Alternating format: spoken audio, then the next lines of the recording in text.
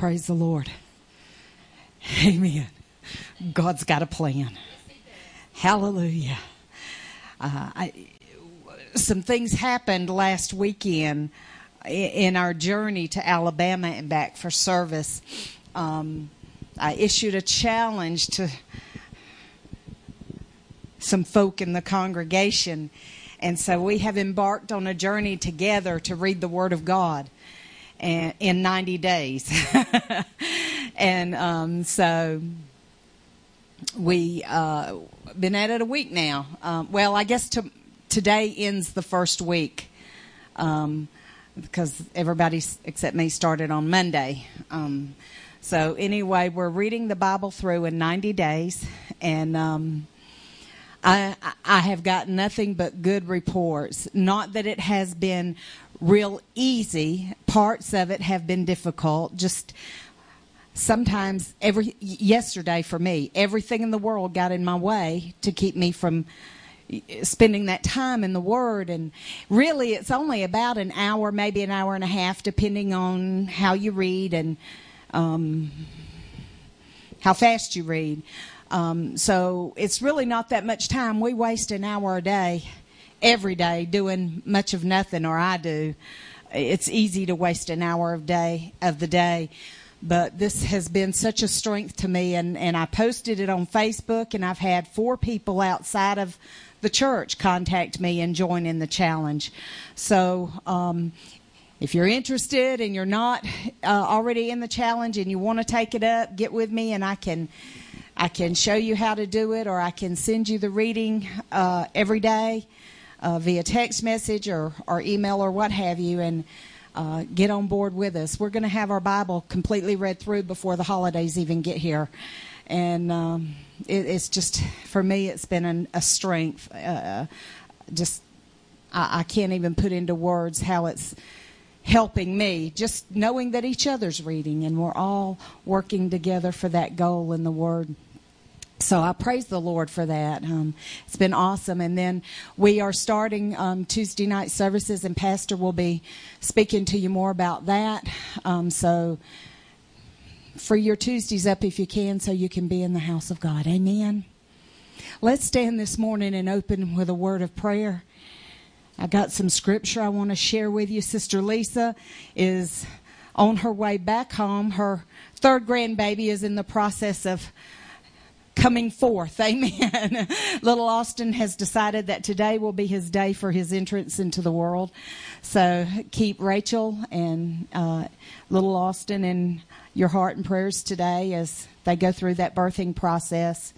And I know that Sister Lisa and Pastor will appreciate that. Father, we thank you this morning for your mercies and grace. We thank you, God. Hallelujah, that you're God. Oh, Lord, we thank you this morning, God, that you are supreme and holy. You are our Creator. You are our Father. You are our beginning and our ending. And we praise you this day. And Lord, we just come before you and we ask you, God, to take this service, God. Make it, God, what it needs to be, should be, can be, and what you would have it to be, God, in each of us this day, God. Give us ears to hear you, God. Open up our understanding, God, and help us to see with your eyes this day as we go forth in your word, Lord, to learn more about you. Have your way in this service, God, every part of it, and we give you praise. And the church said, amen. Hallelujah. I want to share with you something that has struck me in our reading. I've made it through Genesis. Now, y'all can be seated. And Joseph... there's a lot that can be learned from Joseph in the Word of God. Amen. He is an astounding person to me. Just the way he met difficulty and how he dealt with it. So in Genesis chapter 45, I know we all know the story of Joseph and how he was...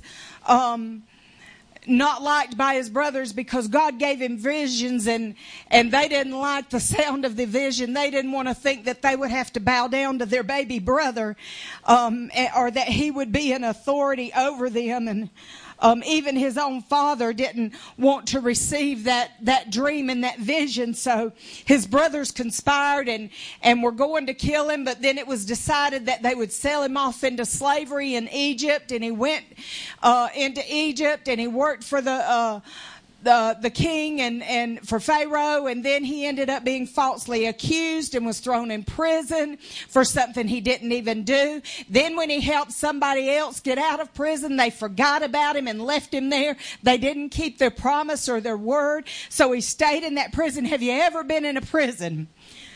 Have you ever been in a prison in your spirit and it seemed like you just could not get out?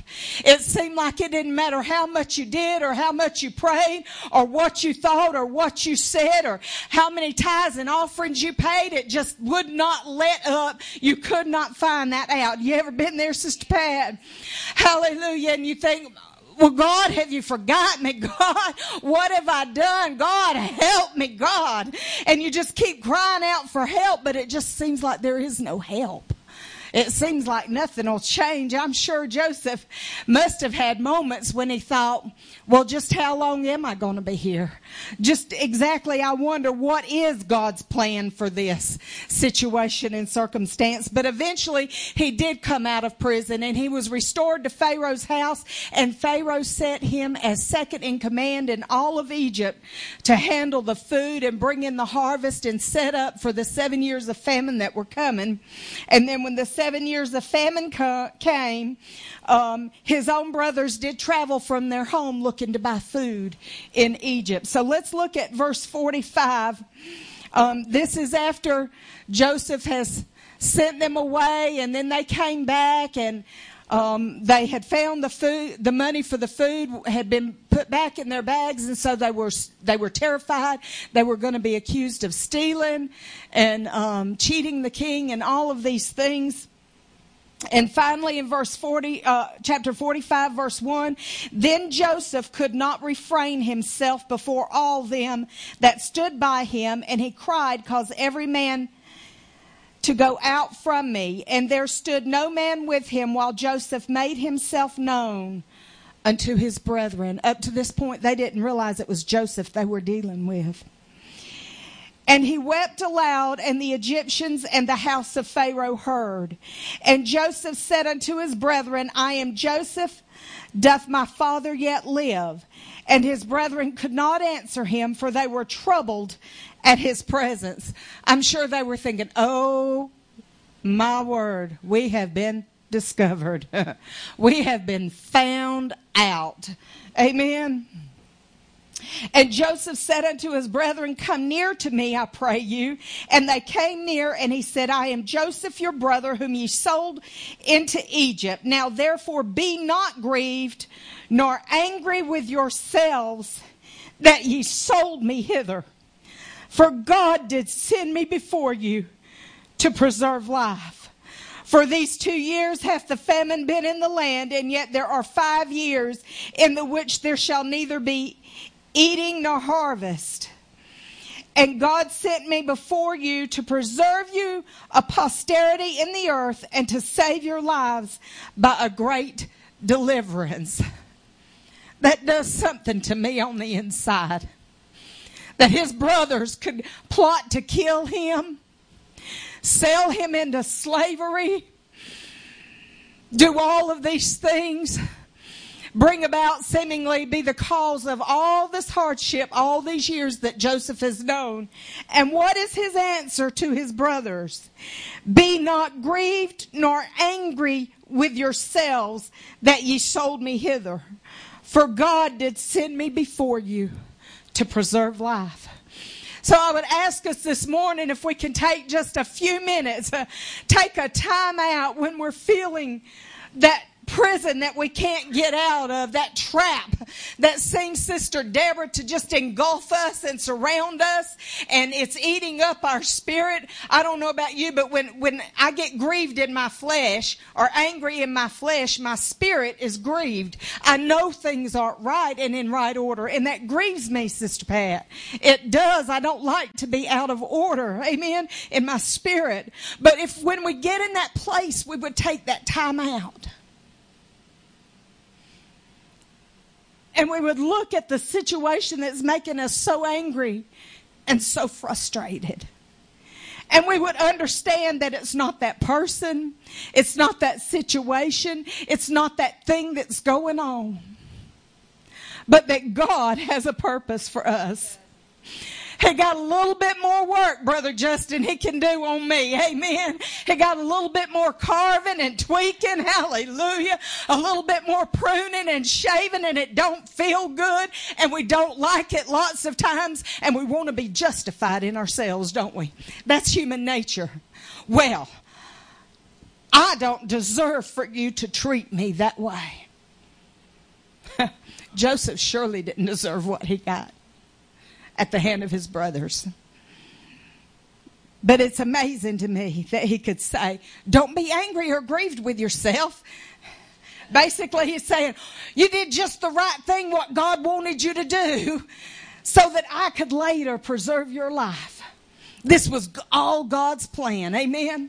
If you turn over there to the last chapter, chapter 50 in Exodus, by this time, his family's moved to Goshen, and he's met with his father, and he's had relationship again with his family, and now his father has died.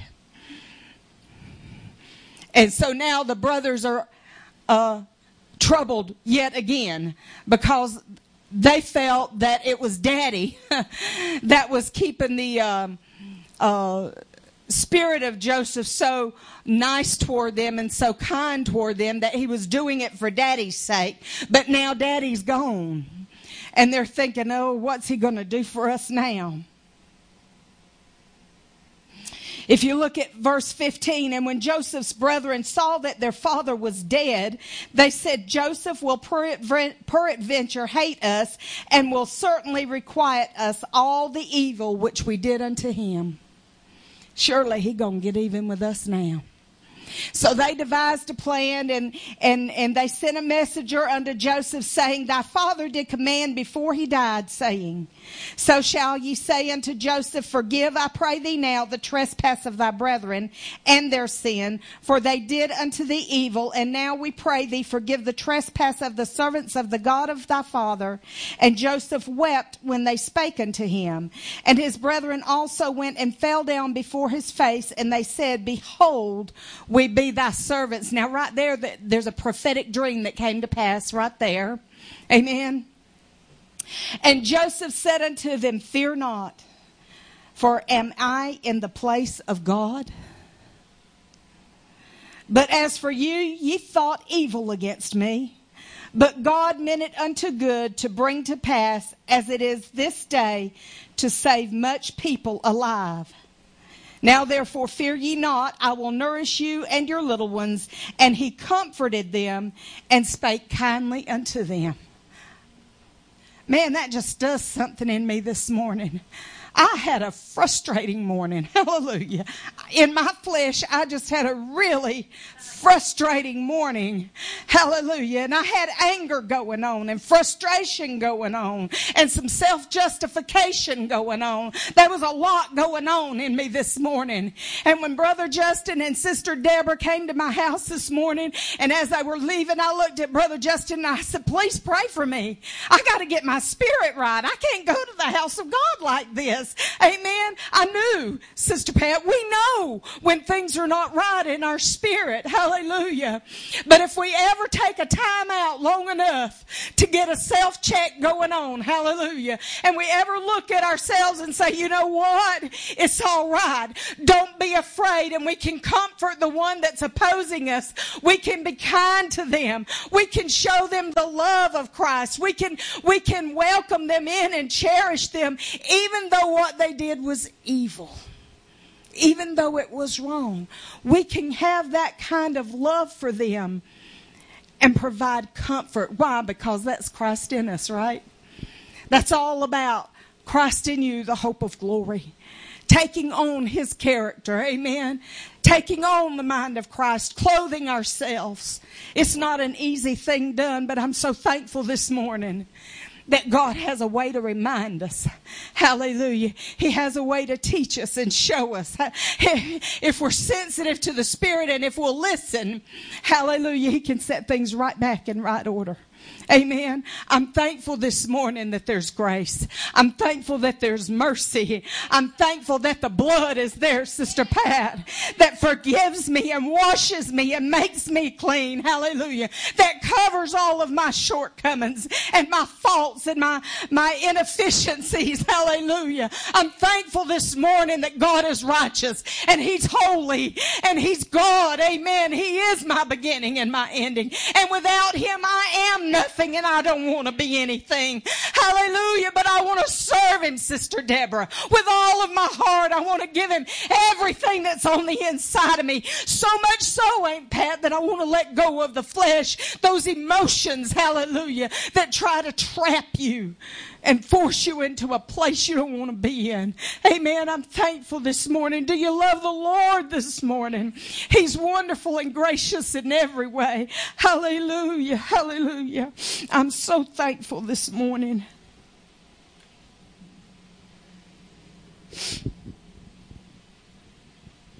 Praise the Lord. My. Y'all just let's take a minute and see where the Lord wants to go next. It's funny, when Sister Lisa called me this morning and said, would you front the service? I had to chuckle just a little bit. After the morning I'd had, hallelujah, I'm thinking, me? I ain't in a place, hallelujah, but you know what? We are. Hallelujah. We are because of Him. Hallelujah. We are. And I thought back on the way up here to the service last Sunday and the Word of God that so overtook Sister Lisa and spoke to the congregation. Amen. And I began to think, Brother Justin, the old Kathy would have shut down. Hallelujah. I would have shut down in the spirit because of everything that had happened this morning. And I would have been rather ineffective in the service today. But I said, you know what, God, I can't take myself out of the game. I don't have the right to put myself on the bench. Hallelujah. And sit down and do nothing. But I got to have a right spirit. Amen. So I asked for it. And you know what? God did it. It's not anything that I can do. But if we'll learn these lessons and be quick, hallelujah, to put things under the blood, be quick, hallelujah, to get our spirit right with Him, amen, then there's no chance or opportunity for the enemy to sit us out on a bench, hallelujah, somewhere. You know, the Word of God came to Sister Lisa last week, Aunt Pat, and one of the things he said to us was, that we don't have the right, hallelujah, to take ourselves out of the game. We don't have that right. We're not the coach. He's the coach. Amen. And that we're blaming Satan for some things, a lot of things that are not Satan's fault. Satan has been defeated. That's a done deal. Jesus has already taken care of that. But we come back in and give the game back to Satan and let him have his play with it and try to give him glory by saying Satan did this and so. Hallelujah. It just ain't so. It ain't so. It's all about what we do and how we perceive and how much we're willing to rein our natural man and emotions. Amen. Hallelujah. I'm so thankful this morning. So thankful that God's teaching me. Hallelujah. So grateful that He continues to teach me and grow me. Hallelujah. For His sake, for the sake of the kingdom that I can be a part. I'm so thankful, Aunt Pat, to be a part this morning. Hallelujah. Hallelujah. Philip, you got my thing plugged up back there, son? Hallelujah. I'm going to try this song. I may mess it up. Hallelujah. And if I do, that'll be all right. But it's been in my heart for 2 weeks now or more. And I've never sang it. This will be the first time I've sang it for the Lord in service.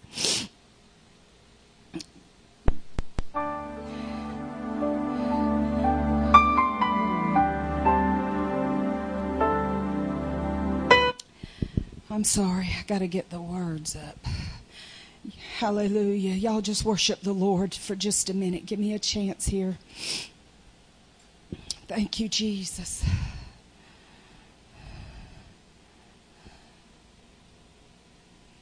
Okay, there we go.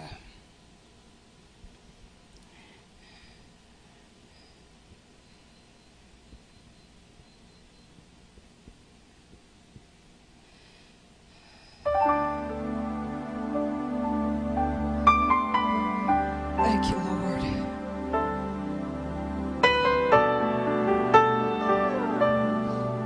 Thank you, my Jesus. I worship you. Lily of the valley, let your sweet aroma fill my life. This is my prayer. Rose of Sharon, show me how to grow in beauty in God's sight.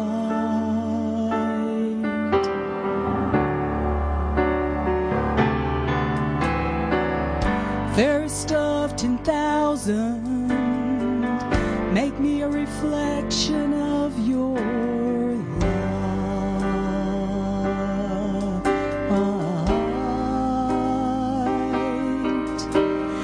Day star, shine down on me. Let your love shine through me in the night.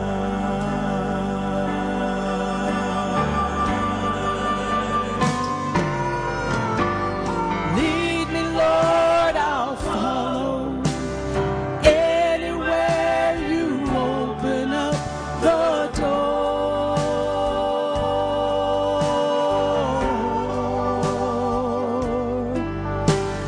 Let your word speak to me. Show me what I've never seen before.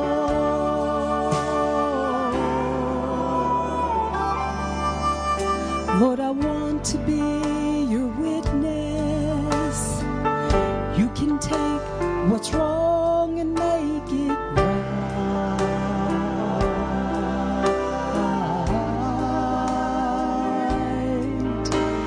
Day star, shine down on me. Let your love shine through me in the night.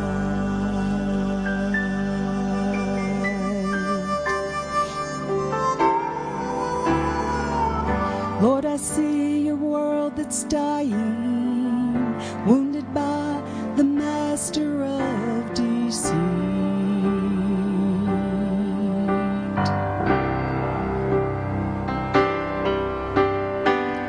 Groping in the darkness, haunted by the years of past defeat.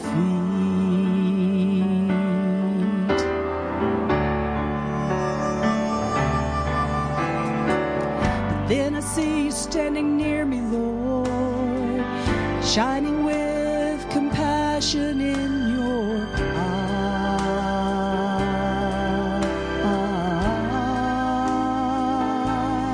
I'll pray, Jesus, shine down on me, and let your love shine through me in the night.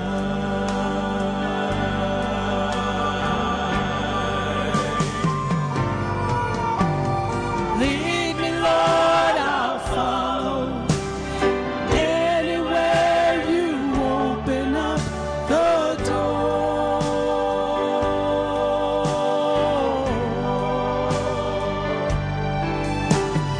Let your word speak to me. Show me what I've never seen before.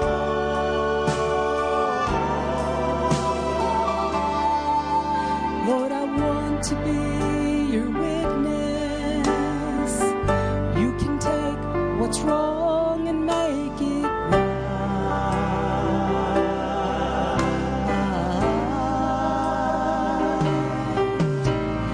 Day star, shine down on me.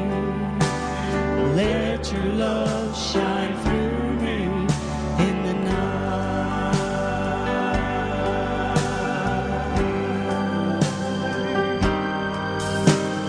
Day star, shine down on me. Let your love shine through me in the night.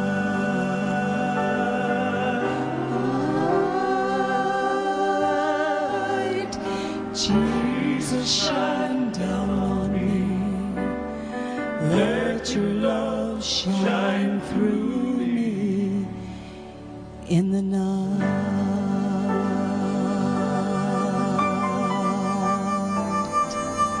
Hallelujah. Thank you, Lord. Aren't you thankful today? Hallelujah. But the day star, Sister Pat, he can take everything that's wrong and make it right if we'll submit. Hallelujah. If we'll just submit to the working of His Spirit, He'll take what's wrong and make it right. I'm so thankful this morning for that. Hallelujah.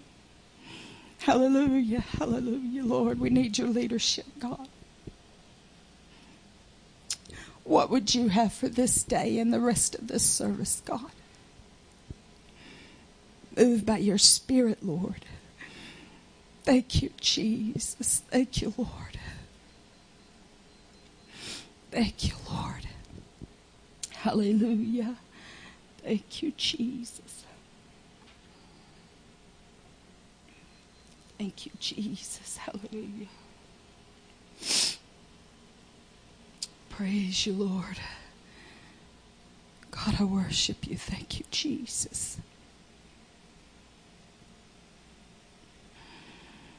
Thank you, Holy God.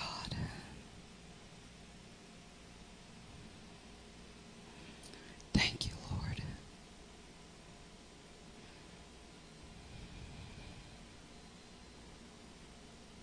Thank you, Jesus.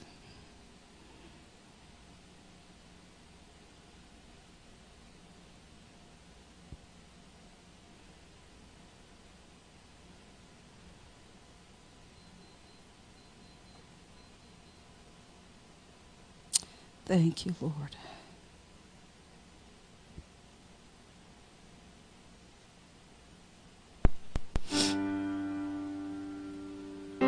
Thank you, Lord.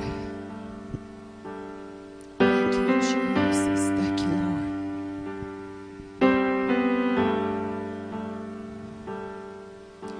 Amazing grace, how sweet the sound that saved a wretch like me.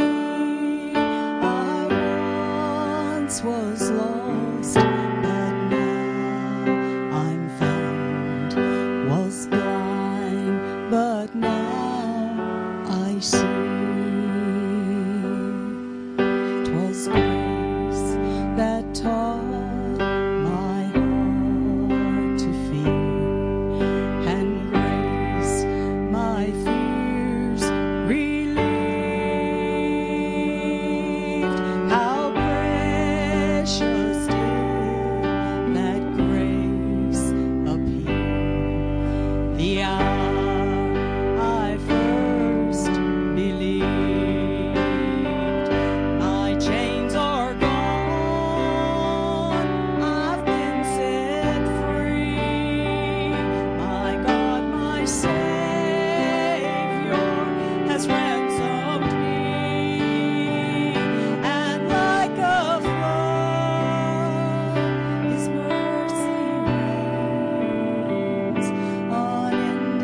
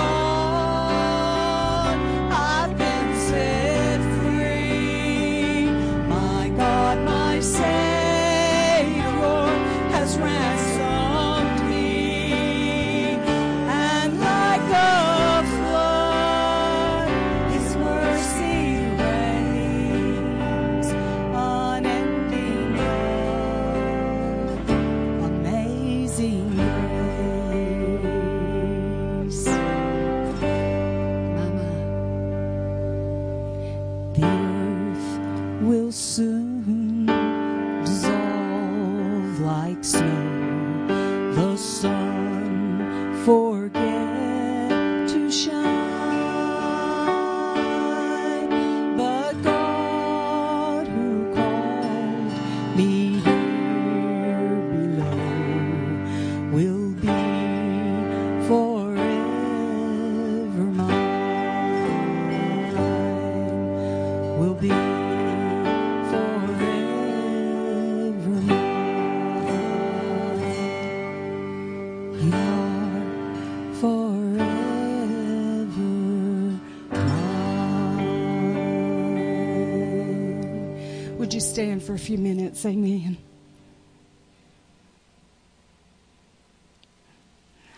Would you just close your eyes and think for a few minutes about that amazing grace? Would you consider for just a few minutes this morning what His grace means to you? Hallelujah. What chains it set you free from. Hallelujah. What victories His grace has brought into your spirit and your life today. Would you spend a few minutes and just reach out to the Lord and worship Him? Offer Him some praise this morning and offer Him some love. Offer Him some consideration. Amen. Hallelujah. Give Him a little adoration from your heart this morning and just love on the Lord and tell Him how you love Him this morning. It's all about that relationship. Amen. Lord, we love you this morning. Hallelujah. I love you, Jesus. I thank you, God. I thank you for your grace. Hallelujah. Hallelujah. Hallelujah. God, do a work in us this morning, God. God, go to the very core of who we are today and change the way we think, God, and change the way we act. Lord, change our perception, God, of situations and circumstances in life, God, and cause us, God, to have right thinking this morning, God. Cause us, Lord Jesus, to take on the essence of who you are, Lord, and allow you, God, to be God. Hallelujah. In the name of Jesus, God. I stand in awe this morning of who you are, of your majesty and your glory, God. I stand in awe. And I thank you, Lord. I thank you that you're mindful of your children today, God. Let our hearts be prepared for your word today, God. Let our ears be tuned, God, for your voice and your word. Let our hearts receive, God, the revelation of your truths today, that you can continue working in us and changing us, Lord. We worship you this day, God. We worship you this day, Lord. Hallelujah. Have thine own way. Have thine own way, God. Have thine own way, Lord. Oh, not our will, God, but thine be done. Not our will this morning, Lord, but your will. Hallelujah, in the name of Jesus. God, we praise you. We praise you, Lord. We thank you, Jesus. Hallelujah, hallelujah.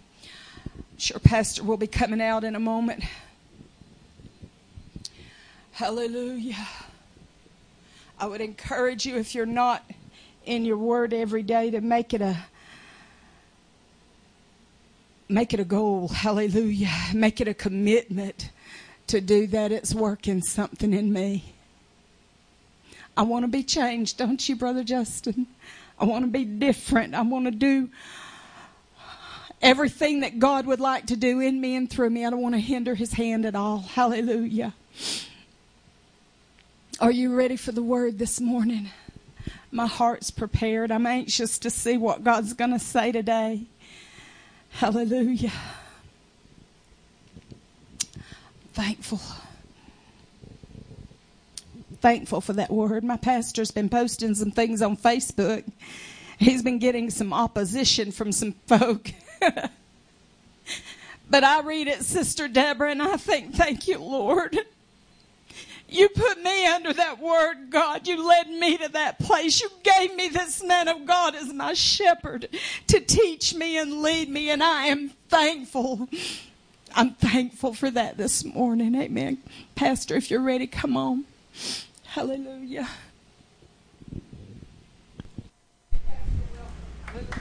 Thank you, Jesus.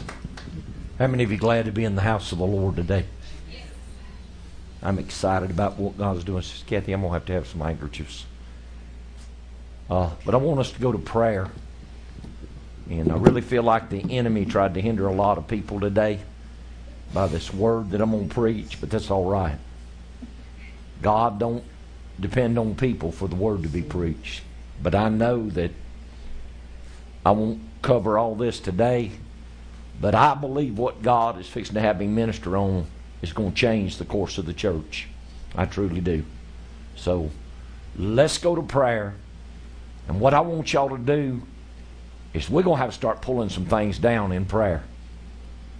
You know, God got to dealing with me about the power in prayer, and I ministered on the power of intimate prayer. And I'm going to minister on it here again. But the Lord began to show me we're going to have to pull some things down in prayer. You know, the Word of God plainly says that the weapons of our warfare are not carnal, but they are mighty through God to the pulling down of strongholds and the casting down of imaginations and against everything that exalteth itself against the knowledge of God. You better believe the enemy's going to stand up and exalt itself against the knowledge of God. But I feel like that God is bringing us to a place, and I'm going to tell you that word I preached on a new beginning, you might as well get ready. God is bringing in some new people, and we fixing to enter into a Book of Acts move of the Holy Ghost. Somebody tried to tell me the other day, oh, Brother Metter, the church age is over. God ain't going to restore this fallen away church. God ain't going to move for nobody, and only if you. I said, you are dead wrong. I said, there's fixing to be a restoration. God said there was. You know, in Acts, the 3rd chapter, the Lord spoke, and He said in Acts 3:19, repent ye therefore and be converted, that when the times of refreshing shall come from the presence of the Lord. And it went on and talked about how that the heavens are going to receive Jesus until the restitution of all things. We're fixing to enter into the restitution of all things. And He said, I've spoke it by the mouth of all my holy prophets since the world began. So there's been a speaking of the restoring of all things since the world began. Since there's been prophets, since there's been men of God, God has spoken of the restitution of all things, and we fixing to enter into it. God didn't give me that word of new beginning just for something to do. God didn't give me this word to get us back on track in what I'm fixing to minister on today. You can rest assured of one thing, the church is out of order. And God's fixing to put it back in order. Because there was a move of God in the book of Acts. God set the church in order, poured out the Holy Ghost. And while the church was in order, souls were saved everywhere. And there the Bible said there was added to the church daily such as should be saved. Amen? Daily God. When have we seen God add daily to? You don't even hardly see the church added to yearly. But it's because things out of order. Things fix to go back in God's order. Amen? So, we got to make up our mind. We want this or we don't. We got to make up our mind. We're going to fight for it. We're going to set our hearts to seek God. Did you announce about the prayer meeting, Sister Kathy? Okay. Tuesday night, we're going to start gathering here as a church body at 7:30. Just go to prayer. There ain't going to be no introduction. Ain't going to be no preaching. We just going to come in and go to prayer. You get here, go to prayer, you get finished, you're welcome to leave. Because I'm going to tell you, I've been getting caught up in prayer, and I'm getting the place where I ain't coming to pray a certain length of time. If I get all caught up in prayer, I'm staying in prayer. Because there was one night here, I was in prayer at 9:30, probably going on 10 o'clock. We probably got started about 8, and man, I just got caught up in something. A couple of nights, the Spirit of God just hit me, and I just got lost in prayer. I'm ready to pray and get in a relationship with God, that God's going to visit His people. You know, the Word of God talks about in Daniel. Daniel said, I see a people that do know their God, and they shall be strong and do exploits. We fix to see some exploits, people. We fix to see some exploits. And I had somebody post on my page on Facebook. They said they remember hearing about a story about William Branham, that he was doing something and he run into a nest of hornets. Them hornets swarmed around his head, and he said just a calm and a peace come on him by the Spirit of God. And he said, now I want you hornets to listen to me. Said, I know I've disturbed you. He said, but it was an accident. He said, but I am a servant of the Most High God. And he said, I'm on my way to pray for somebody, a child of God. Said, now, y'all just going to have to get yourselves back in order.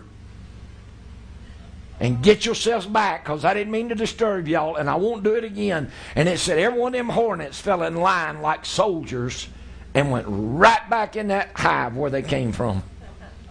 You say you believe that? You better believe I believe it. I believe it. I believe it. Because I remember reading about the incident. I didn't know about the hornets, but he was walking across the pasture going to pray for somebody, and he got in the pasture, and there was a killer bull there.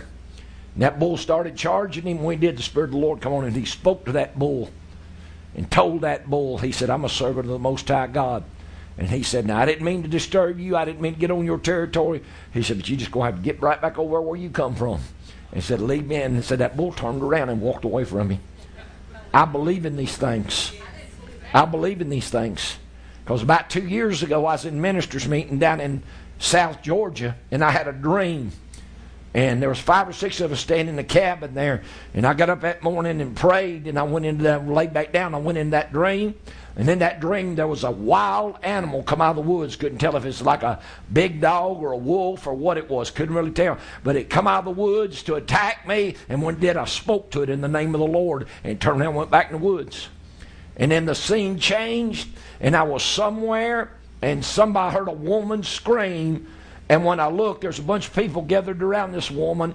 And she had fell and broke her leg right here. And the bones were sticking up through the skin. You could see the break. And I walked over and knelt down, put my hand on it. And by the Spirit of God, that bone, I washed it. It went right back in the leg, went right back together. God sealed the wound up. You couldn't even tell nothing had happened. Oh! Woo! That's the kind of God that we fix to see the manifestation of it. But before we can see this manifestation, things got to get back in order. Things got to get back in God's order, and we got to start operating in what God's give us right here in New Testament Church in Ellijay, and I believe we are. I believe God has given us the wisdom and understanding to come together, and we're going to start laboring, and we're going to see souls added to this church. This church is fixing to grow. I believe it with all my heart. So let's go to prayer, and you make up your mind you're going to fight, and we're going to start pulling down the opposition that's standing against this church. Because I don't care. It doesn't matter to me whether these folks that call themselves Christians come or not. I'll take new people.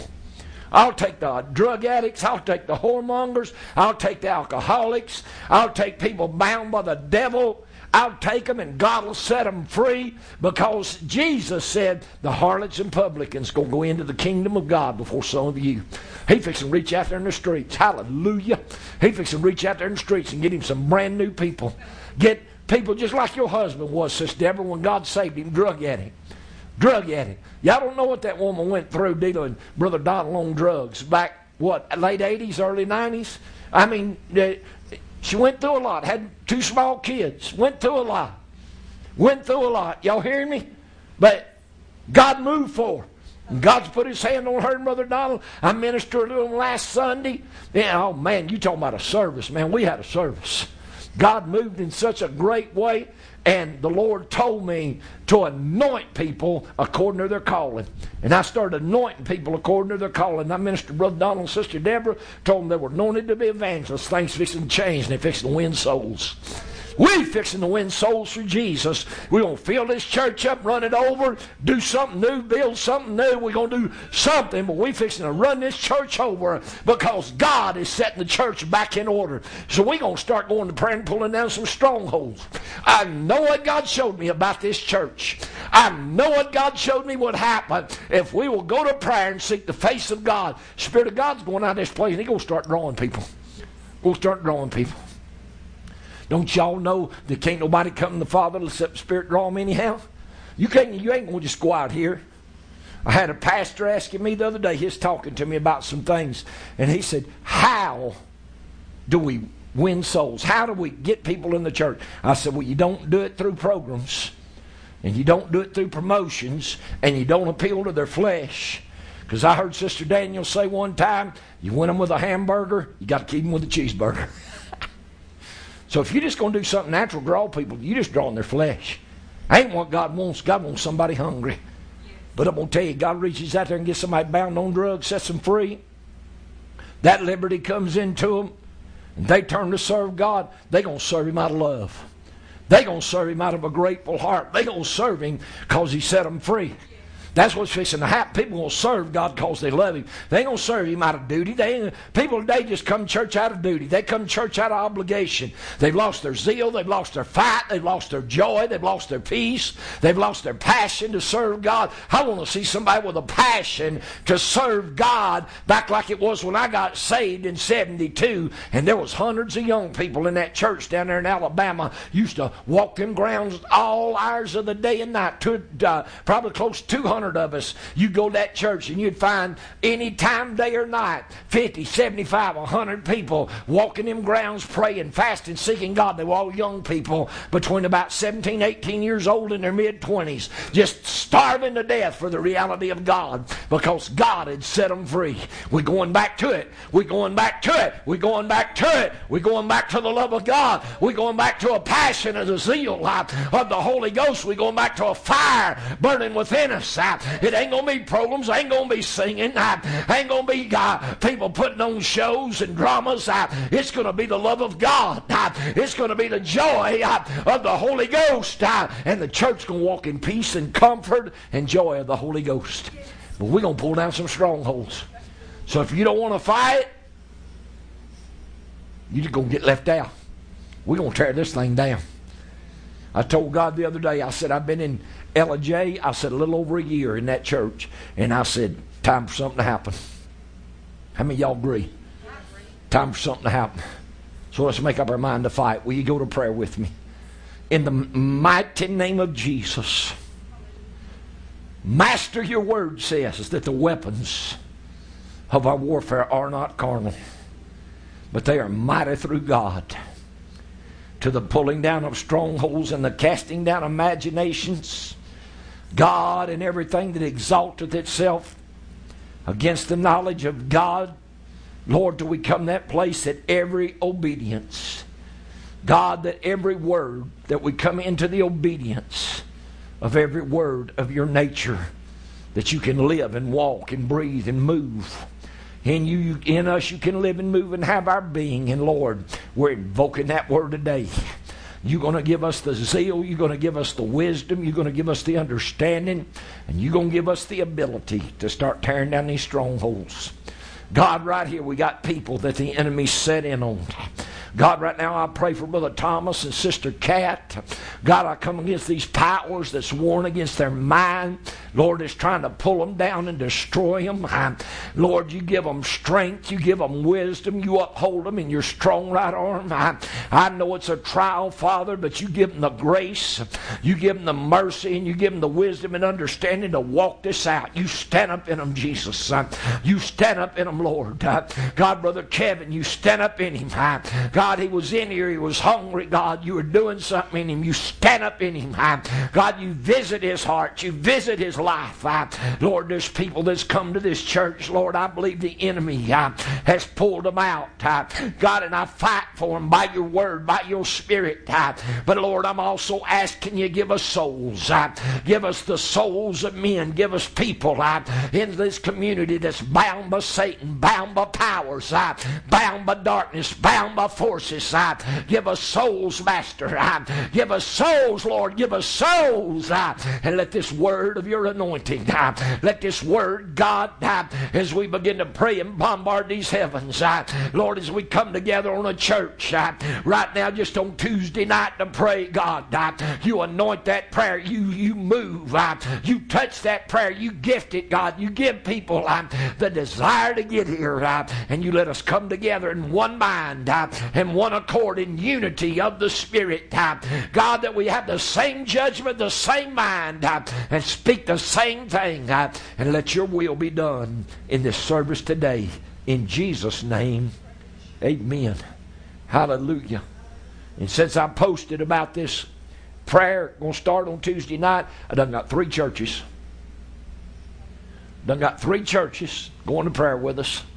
And people in different states said, I'll pray with you. I'll pray with you. I'll pray with you. We'll come together with you on Tuesday night. We'll join with you. We'll come into unity. Tell me God ain't doing something. You can't hardly get people to pray, but for churches to say, we're going to come together and pray with you, Brother Matter. This is what we need. One pastor said, you talked to me about getting in the church and praying every night. And he said, and I've been doing that. And he said, we've been praying just here and there. He said, we're joining with you now. He said, this is what we need. We need this unity. We need this fight. We need this strength. We need this understanding. We need to be able to go forward. Amen. Don't you love the Lord? Man, somebody give the Lord a good praise. Hallelujah. Somebody asked me one time, said, don't you get nervous when people praise God? I said, no, I get nervous when they don't. Hallelujah. But I won't talk to you out of the Word as much as God will lead me and let me go today. But I feel like this Word needs to be ministered to the whole church, so I'll probably be ministering on it next week also. But you just pray for people. Sister Susie had an emergency come up, and Brother Donald just got caught in some situations he had to deal with. And nature took its course with my daughter. Her water broke, and she's headed to the hospital, probably at the hospital now, so that's where my wife is headed. So we just had a lot of little things, but that's all right. God's still God. Yes. Amen. He'll still talk to us. Yes. How many believe He'll still talk to us? Are you excited about what God's doing? Yes. Are you excited about what God's doing? Yes. Man, ever since God spoke to me about a new beginning, I can't get this thing out of my spirit. I'm just excited what God's doing because I know He's bringing something in. And the Lord got to dealing with me last night or early this morning. I can't remember. But I was in prayer and God got to dealing with me about Joel, the 2nd chapter. And, you know, in Joel, the 2nd chapter, Joel started talking about, I'll pour out my spirit on your sons, on your daughters, your handmaids, your servants. They'll prophesy. Your old men will dream dreams. Your young men will see visions. And you're going to see blood and fire and vapor of smoke. Sun be turned to darkness and moon into blood. And, you know, sometimes I'll just start meditating on the Word. And that Word was rolling around in my spirit. I said, God, you didn't do all that on the day of Pentecost. Peter stood up and quoted the Word. He said, this is that was spoken by the prophet Joel. And he went down through there, and then he got down there and he said, there shall be signs in the heavens, blood and fire, vapor of smoke or pillars of smoke. Sun will be turned to darkness, the moon will be turned to blood. And I said, you didn't do all that. The Lord spoke into my spirit. He said, that Pentecost was the former rain. He said, this is fixing to be the latter rain. He said, so what I didn't fulfill on day of Pentecost, I'm fixing to fulfill now with the latter rain moving of the Holy Ghost. I said, well, hallelujah. Sometimes you just got to love it. Just got to love what God's going to do. But I'm going to 1 Corinthians. Let me see, I think I got one before that. Yeah, I do. But I can read either one. Let's just go to 1 Corinthians 12th chapter. I'll just go there next. They'll both tie in together. But I'm just so excited about what God's doing. And there are people that are excited about it. They are. They're excited about what God's doing because I can feel it. I can feel excitement. I can feel joy. And I can feel revivals. And I'm going to tell you, if I can get some of these tent preachers to take a tent and go to a town and stay there more than 3 days and get in there and fight for revivals like I used to. I didn't go to a town for 3 days. My God, it took me 3 or 4 days to get my tent up. I'm serious. It'd take a day to put the poles up, the cables and the stakes. This tent we had out here, Sister Pat, my revival tent was 3 times that size. And I had one that's about 4 or 5 that size. And you didn't put it up in 3 hours. It'd take you a day just to get the poles up. It'd take you another day to get the canvas up. Once you got the poles up, then it'd take you another day to put the platform, the lights, and everything else. So we're 3 or 4 days getting 10 up. I wasn't going to preach no 3 or 4 days and then take down leaves. Too much work. I'm going to stay there and fight something out. If I got to go to that kind of trouble and labor, I'm going to stay and fight something out. But I've told preachers for years, don't go into town and stay no 2 or 3, 4, 5 days. Man, get in there and dig it out. If you know God sent you, stay till revival breaks. Pray it through. Walk in grounds all night like I used to. Pray all night long. Start praying after service. Pray till the sun comes up. And I said, it won't be very long. God will start saving souls, delivering and healing. And I said, revival will break out. And I said, instead of you going and staying 2 or 3 days just drawing a few church folks, I said, you'll have a tent full of sinners. You'll have a tent full of people who need healing and delivering and setting free. And it was in 84 I started taking a baptistry with me. God told me to get me a baptistry. Went and got me a horse trough about 7 foot long, about that deep, filled it up full of water. And in that tent meeting, I opened that tent meeting with 135 people after the Lord told me to get that. And I'm going to tell you something. We baptized 4 or 5 every night.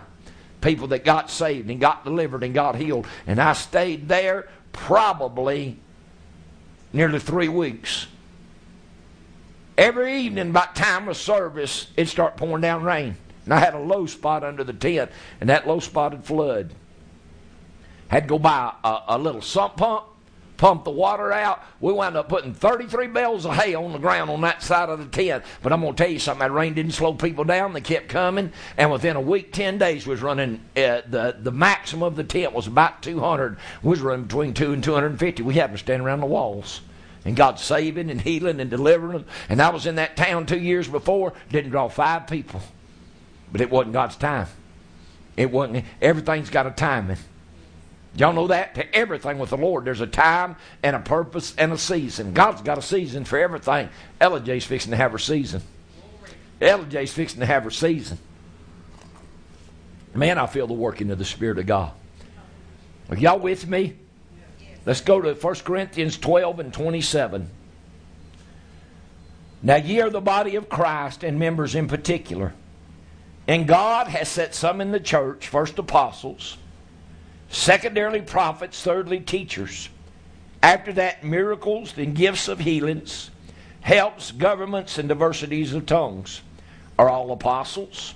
Are all prophets? Are all teachers? Are all workers of miracles? Have all the gifts of healings?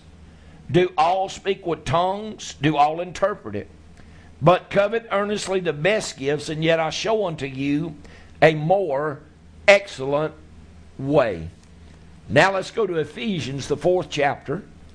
And I know I've expounded on this, but I want to get into the working of the ministry in the church if God will allow me. So when y'all in Ephesians 4, say amen, let me know. Hallelujah. I want you to have your Bibles. I want you to have the Word. I want you to follow along with me. Glory.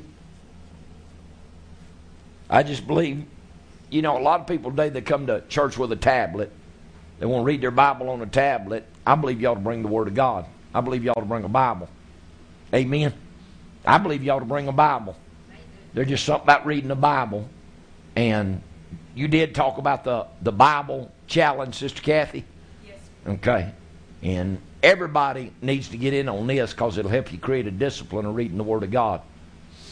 It'll help you create a discipline, and we all need a discipline. Yes. It's making a difference in you, ain't it, Sister Deborah? You enjoying it, ain't you? I tell you, you can enjoy the Word of God. I got to where I used to read the Word of God for hours. When I first got saved, I'd read the Word of God for hours. And you can believe this or not, but I'd actually be reading the Word. It's like it'd start talking to me and coming off the page. Because I'd start reading, and I'd read 2, 3, 4 hours. I'd pray, and I'd go back sometimes read 2, 3 hours again. I love the Word. And putting that Word in me all those years ago like I did, a lot of it's what's kept me. It's kept me because I study it, I know it, I believe it, and I still study it. Still read it, still believe it, still get it in my spirit. Because God's always revealing something different about it. That's what's good about the Word of God. You can read it, think you know it, turn around and read it a week later, and it's brand new. Amen? It's brand new. How many of you know what I'm talking about? The Word of God just keeps getting better and better, and I say gooder and gooder. Amen. Hallelujah. From Ephesians 4 and verse 11. And He gave some apostles, some prophets, some evangelists, some pastors and teachers, for the perfecting of the saints. That word there means maturing and completing of the saints, for the work of the ministry, for the edifying of the body of Christ, till we all come in the unity of the faith. There ain't but one faith, and we got to come in the unity of it. Amen? And of the knowledge of the Son of God, unto a perfect or a complete or a mature man, unto the measure of the stature of the fullness of Christ. And when this happens, that we henceforth be no more children, tossed to and fro and carried about with every wind of doctrine by the sleight of men and the cunning craftiness whereby they lie in wait to deceive.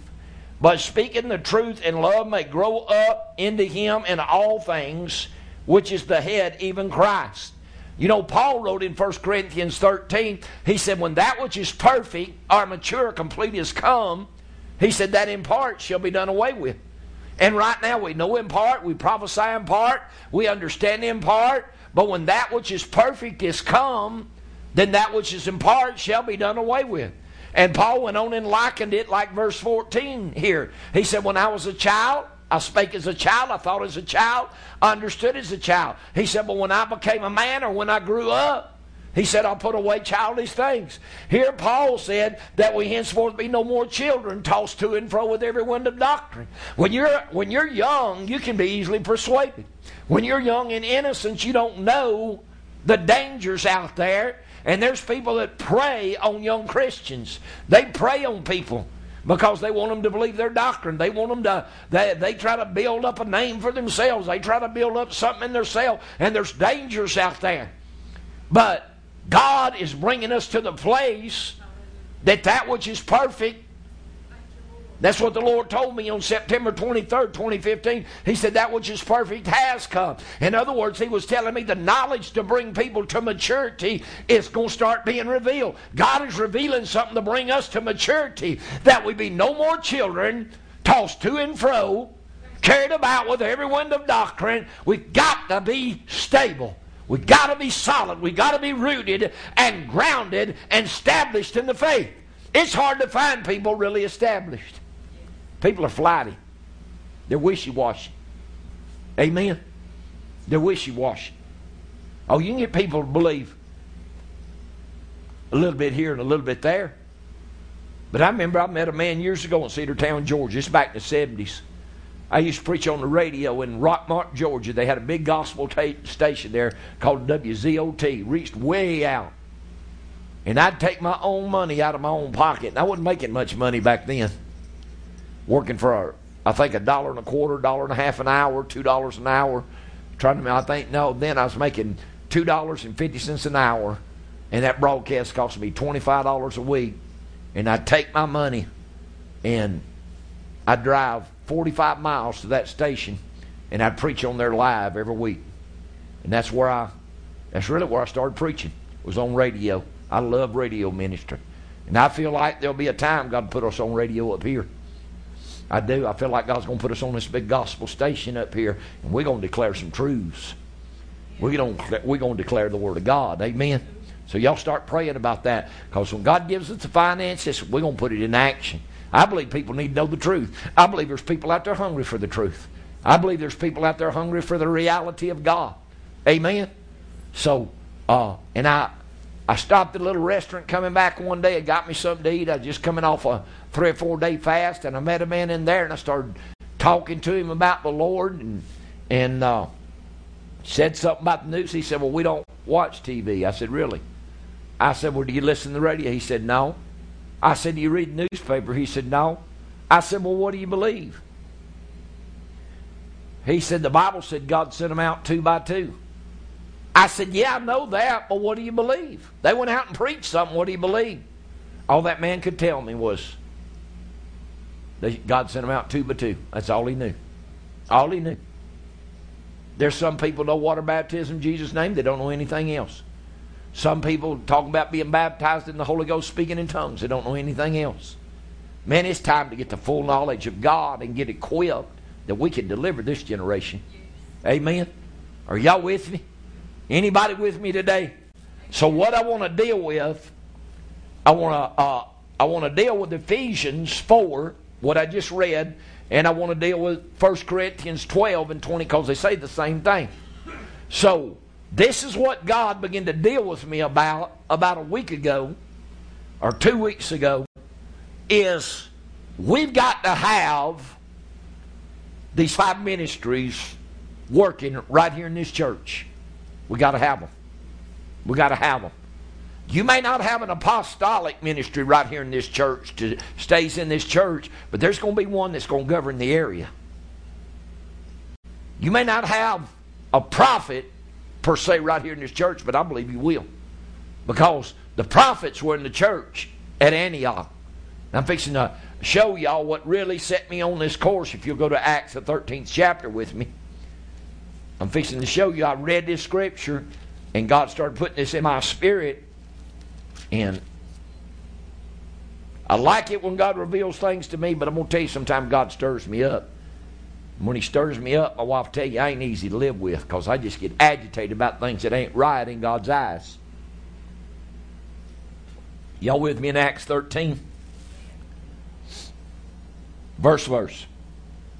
Now there were in the church that was at Antioch certain prophets and teachers, as Barnabas and Simeon that was called Niger, and Lucius of Cyrene, and Manaen, which had been brought up with Herod the Tetrarch and Saul. And they ministered to the Lord and fasted. The Holy Ghost said, separate me, Barnabas and Saul, for the work whereunto I have called them. So see, Barnabas and Saul being apostles, they were there too. So at the church in Antioch, you had apostles, you had prophets, and you had teachers. And the Lord started dealing with me. I don't know how big the church in Antioch was, but God said the 5 ministries ought to be working in the local church. The 5 ministries, we ought to have 5 ministries working out of this church right here. Ought to have 5 ministries. But today everything's come down to the pastor. The pastor is the head of the church. The pastor is the central figure of the church. The ministry nowadays operates off of pastors, evangelists, and teachers. That's what it operates off of. You cannot come to maturity with 3 ministries.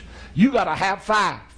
The Bible says in Ephesians 4:11 that he gave the apostles, prophets, evangelists, pastors, and teachers. You go right to verse 12, it says for the perfecting or the maturing of the saints. You cannot mature the saints on 3 out of 5 ministries. It's like trying to bake a cake with half the ingredients out. Something ain't going to happen. Something ain't going to taste right. Something ain't going to cook right. And I'm tired of trying to cook this thing and ain't got all the ingredients. And I'm ready for God to put all the ministries right here in the church. I'm ready for God to put the apostolic ministry, which I believe God is putting in my spirit. But the Lord told me late last night, he said, just because you're called to an office or chosen for an office, that don't mean you know how to operate in that office. You got to learn how to operate in an office. And you got to be patient, you got to be diligent, you got to grow in the Spirit of God. Y'all hear me? When the Lord spoke to me on April the 11th, 2015, and told me, that man ministered to me, he said, Brother Metter, the Lord wants you to know what he's doing. He said, you're an apostle. I mean, we were in prayer in the church. Was you there, Sister Kathy? We was in prayer at the church, and I was on my knees on the platform praying. And when he stepped on the platform, man, I felt fire run across the platform. He laid his hands on me. The Spirit of God went through me like fire. And he said, you're an apostle. And he said, the Lord has chosen you, and you fix to go forward and plant many churches. He said, this revelation God's put in you is the same revelation He gave the apostles and prophets in the New Testament. He said, you fix to go plant many churches. And I think I brought the prophecy up here for y'all to read it so you'd know. Was you in the prayer meeting that morning? No, y'all probably wasn't there. It was during our April meeting in 2015. And that's right, not too long after I come out of the hospital, and the devil tried to kill me because he knows this word fixing to do something. I'm talking about worldwide. But I can remember God speaking before He spoke that, and He told us, He said, I'm bringing the body of Christ together all over the world. All over the world, God's beginning to bring people in. What God's fixing to do in this revival, what God's fixing to do in this great move of God, there's people out there that are called of God that's never had an experience with God, don't know anything about God, and God's fixing to bring them into the reality of God. He's fixing to reach out there and get people that are called of God and chosen to be used of God, and He's fixing to bring them into the fold. There's people out there backslid on God and bound. Are y'all listening to me? He backslid on God bound. He's fixing to pull them in because God's bringing this kingdom together. God's bringing this thing to its fullness.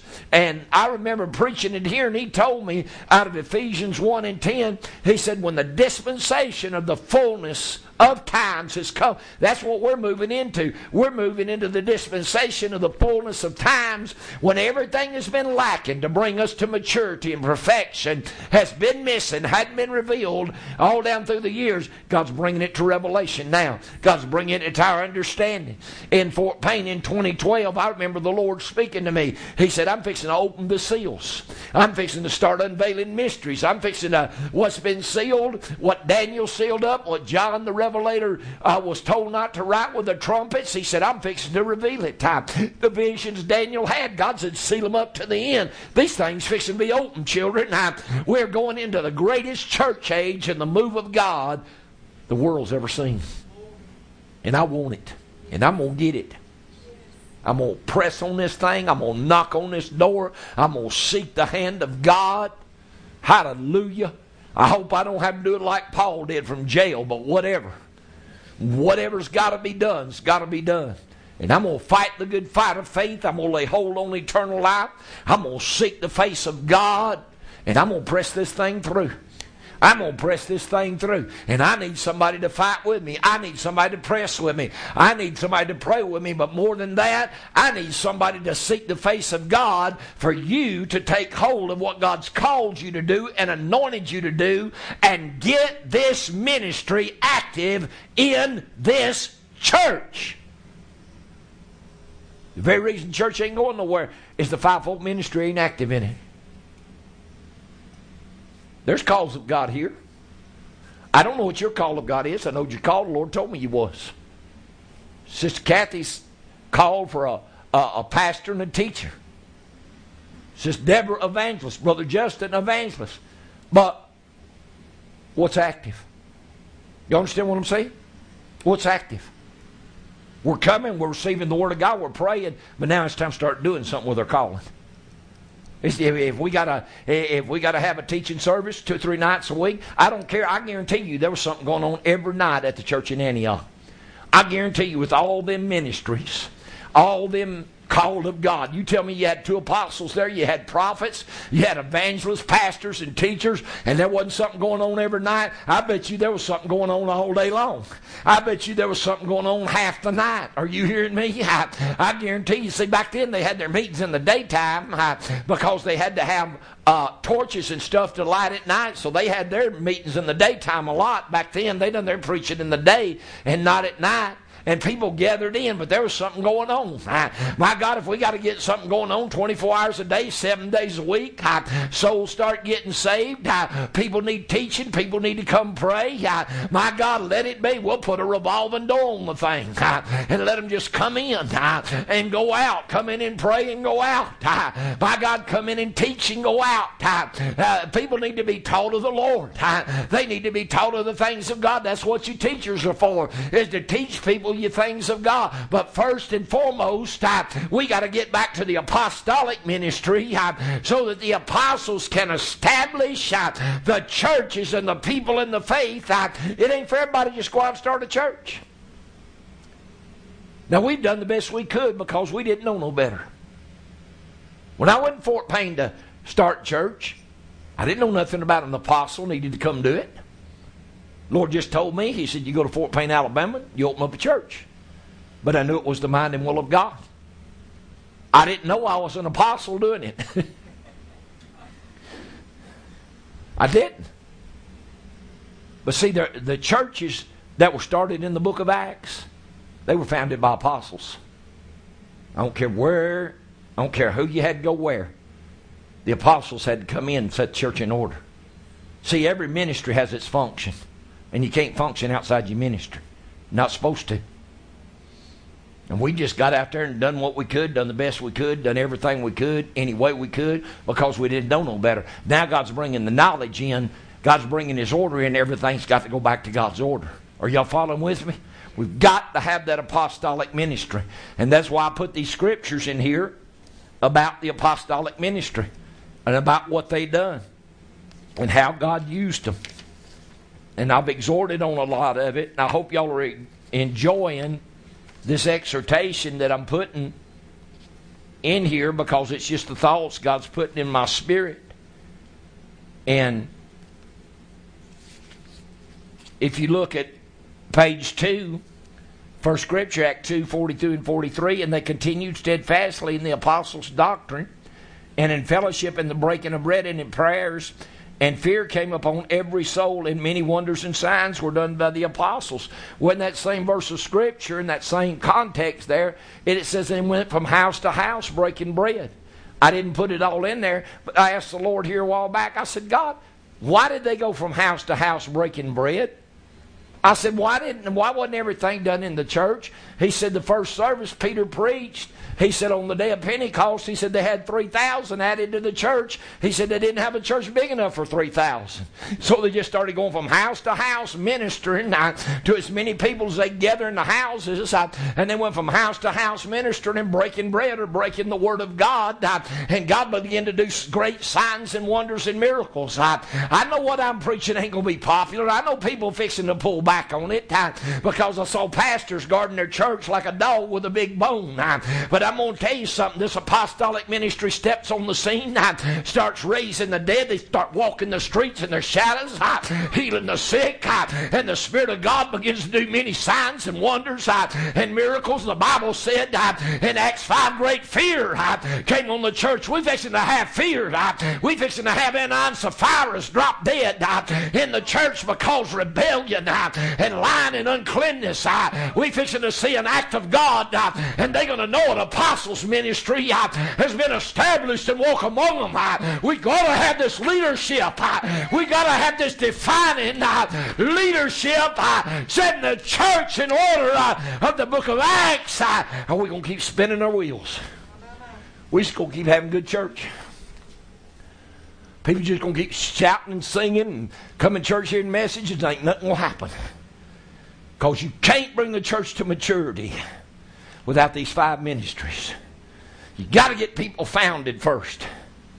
You got to get them grounded. And it's got to be the apostles' ministry to do it. Nothing else to do it. Nothing else is chosen to do it. Every ministry is chosen for a reason, and it has its purpose, has its function. Just like every organ of your body has a function. Stomach can't do what the heart will do. Heart can't do what the liver will do. Amen? Liver won't do what the kidneys can do. Everything has its function. Everything has its purpose. Everything has its working part. And God is putting the working parts of the body back together. And that's what my wife told me. She said, man, you start preaching this. She said, you're going to have pastors on you like crazy. They going to say you're going to trying to start some kind of kingdom or something. I said, no. I said, the Spirit of God's fixing to establish the apostolic ministry. The Spirit of God's fixing to establish great signs and wonders and deliverance. I remember a young man used to work with me in the church in Fort Payne, and I loved him, and I tried for 15 years to get him in a relationship with God. Never could get him grounded, but he had a dream I mean, many years back, he said, Brother Metter, he said, I seen you and me walking the streets of Israel, and said your shadow was healing the sick and raising the dead.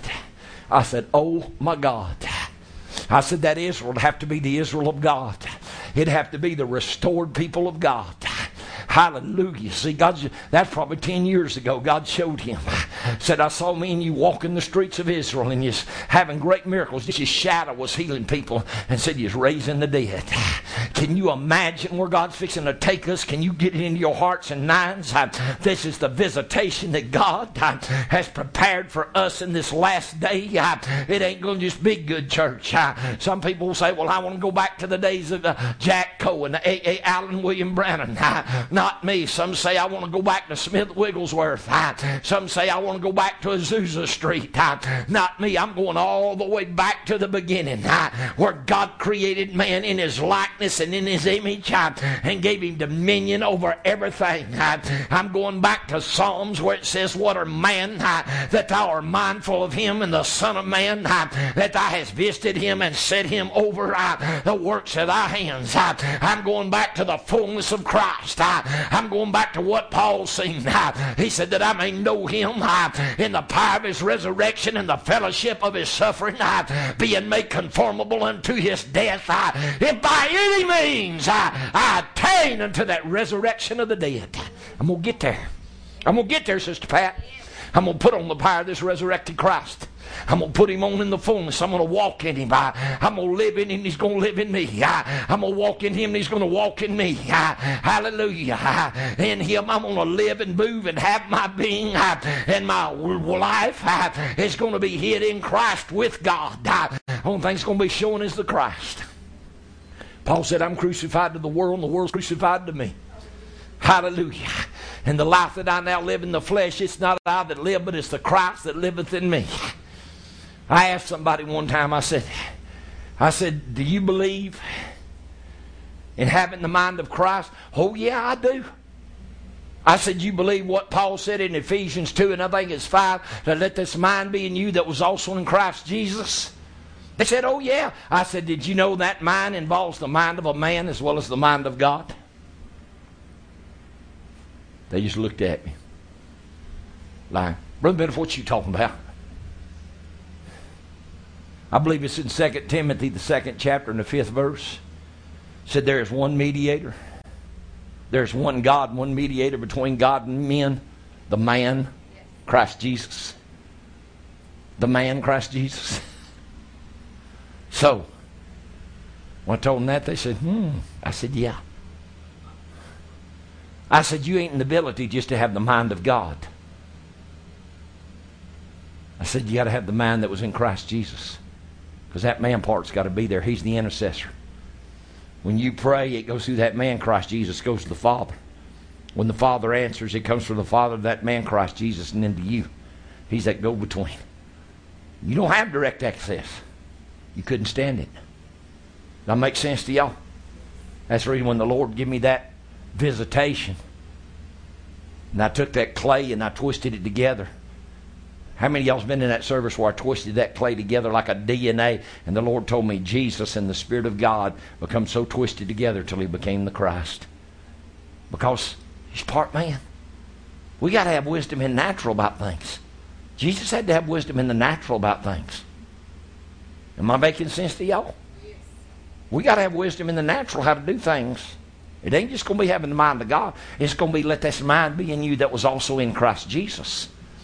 The man and God mix. The man and God mix. Hallelujah. Are we going somewhere? Yes. I said, are we going somewhere? So we've got to have that apostolic ministry.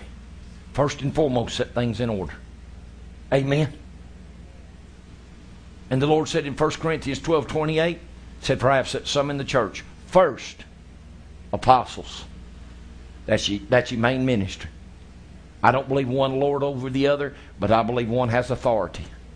Did you know, and this is something the Lord told me way back in 91, the Lord's been putting these things in my spirit for years. They ain't something just popped up. The Lord told me back in 91, he said, church today's built wrong.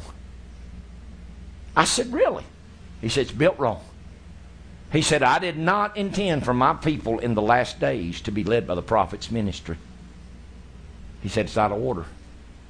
He gave me that scripture, I believe it's in Matthew 11, where Jesus said,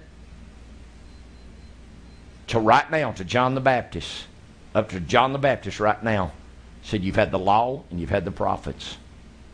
From John the Baptist forward, the kingdom of heaven, which is apostles, prophets, evangelists, pastors, teachers. It's a fivefold ministry. From John the Baptist right now, you had the law and the prophets before. They brought you to this place. Now the kingdom of heaven suffers violence, and the violent take it by force. The New Testament ministry is apostles, prophets, evangelists, pastors, teachers to bring us to the kingdom of God. Do y'all remember the visitation I had? And I know you've heard me preach on it back in 98, where I saw Joshua standing on the banks of Jordan. And the voice of the Lord spoke to him, said, Moses, my servant, is dead. And I saw Joshua turn and look at the tent. The tabernacle was set up. Everywhere they set the tabernacle up under Moses, the pillar of cloud come down in the day, the pillar of fire come down in the night. When Joshua turned and looked at it, the pillar of cloud wasn't there. It was never seen again. When Moses died, pillar of cloud left the tabernacle. Pillar of fire left the tabernacle. It was never seen again. Are y'all with me? And that's when the Lord told me. He said the word that brought you to the knowledge of the kingdom is not enough to take you into the kingdom. He said, I'll have to reveal something more. So God is beginning to reveal knowledge now to go into the kingdom. But the law and the prophets, they prophesied till John. But the Lord told me, he said, it's not meant for the prophet's ministry to take my people into the fullness of God and lead my church. He said, it's out of order. It's out of order.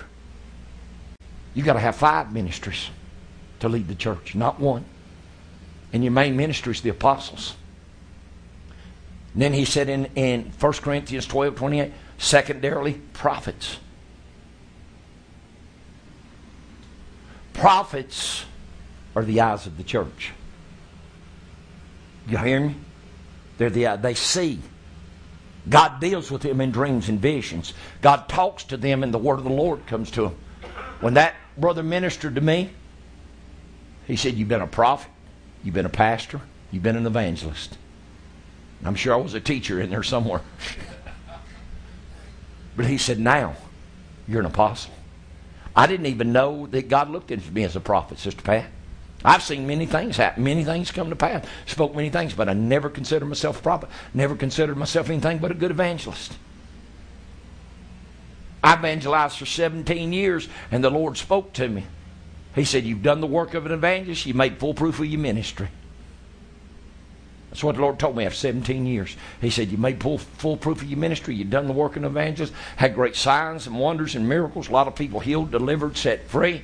That's the reason there's people drive sometimes hundreds of miles to be in my tent meetings. They get set free, they get healed, they get delivered. They couldn't get this word anywhere else. That one lady is praying with us over in Mississippi, Sister Linda Culver Foster. Her husband passed away 2 or 3 years ago, but before she married, her and her daddy would drive anywhere in Mississippi, and sometimes in Alabama and it could be 75 or 100 miles. They'd drive my tent meetings, be in the service, go home knowing she had to get up and go to work the next morning. But she loves the Word of God. She loves what this Word reveals. She loves what God's doing. Are you hearing me? And now she's one that's joining prayer with us on Tuesday night. She's one that loves this Word. And it made an impact on her life. She's seen great prophecies. She's seen healings and deliverance and miracles. And when the Lord told me that, it wasn't just a few years after that till He put me being a pastor. I wasn't looking to be a pastor. I didn't want to be a pastor. Had no desire to be a pastor. I was happy being an evangelist. I love what I did. The only thing I didn't like about it, had to be away from my family all the time. Didn't like it at all. And there's a lot of evangelists come to me and said, Brother Metter, I couldn't do what you do. I couldn't stay away from my family. I couldn't be on the road all the time. I said, well, I feel like it's the call of God. And I said, I just suck it up and do it. There'd be many times I'd pull out of my driveway knowing I was going to be gone 14, 15, 20 days. Before I got to the end of the driveway, I'd be bawling. because I know I wouldn't see my wife and kids for days on end. Every many times in the trailer, because I always have my travel trailer behind the tent. There'd be many times I go into prayer late at night and I just fall on my face and just weep. I said, God, it's hard. It's hard. But I was winning souls. I was helping people. And that's what I felt like my call was. So I was trying to be faithful to my calling. I didn't have nobody to teach me, and that's what I feel like's wrong now. There's nobody to instruct people in the ministry about what their ministry needs to be. And that's why I'm saying what I'm saying. There's not hardly a church anywhere that has the fivefold ministry functioning in the local body. It's not functioning. And we've got to have it functioning. We're going to get it functioning here in Ellijay. I don't know what we're going to do, but we're going to pray something down. We're going to pray something through. We're going to pray something up. We're going to pray something over. We're going to pray something in. We're going to do something. But we're going to get the leadership of the Holy Ghost to get the fivefold ministry working in this church, because we've got to have it to come to maturity. If you don't have the fivefold ministry, the Bible said for the work of the ministry. How's the ministry going to work if all of it ain't there? It'd be like you going down here and getting in your car and having 3 tires on your car. You ain't got that 4 tire, ain't nothing going nowhere. You can have a car sitting out there with 500 or 600 horsepower in it and have 1 gear out of the transmission and try to put it in gear, and you sit there and rev the motor. The car ain't going nowhere. Am I making sense? So every component's got to work. Every gear's got to turn. And a pastor called me the other day and was talking to me about some things, and he said, Brother Metter, how? How do we develop? How do we bring forth the church? I said, that's something we're going to prayer about and what we're going to be praying about. I said, well, what God's showing me, and I'm fixing to get the evangelist in a few minutes. I said, but if the evangelists were working in the local church and going out in the community and having revivals to add souls to that church and strengthen that church, I said the churches wouldn't be lacking soul winning. They wouldn't be lacking. It's not the pastor's job to go out here and win souls. That's the evangelist's job. Amen? Everybody wants the world to come into the church and have revival in the church and folks get saved. You ain't going to see that yet. There might be a day you see it. But we fixing to get some evangelists established, and they fixing to go out and start breaking up this ground in these local communities. And then I'll work with them. But I don't think evangelists need to be doing what they're doing. There's evangelists, they just go everywhere. I mean, I know several of them. Every time you hear something from them, they're in North Carolina, Virginia, West Virginia, Kentucky, Alabama, Mississippi, Louisiana. What are they doing? Going to the church, trying to encourage people. And the church shouldn't need that much encouragement. How many evangelists we have in the church coming to the church when I was there, Sister Kathy? We had 2 meetings a year. And other than that, we didn't have evangelists in the church very much. You know why? I ain't their meal ticket.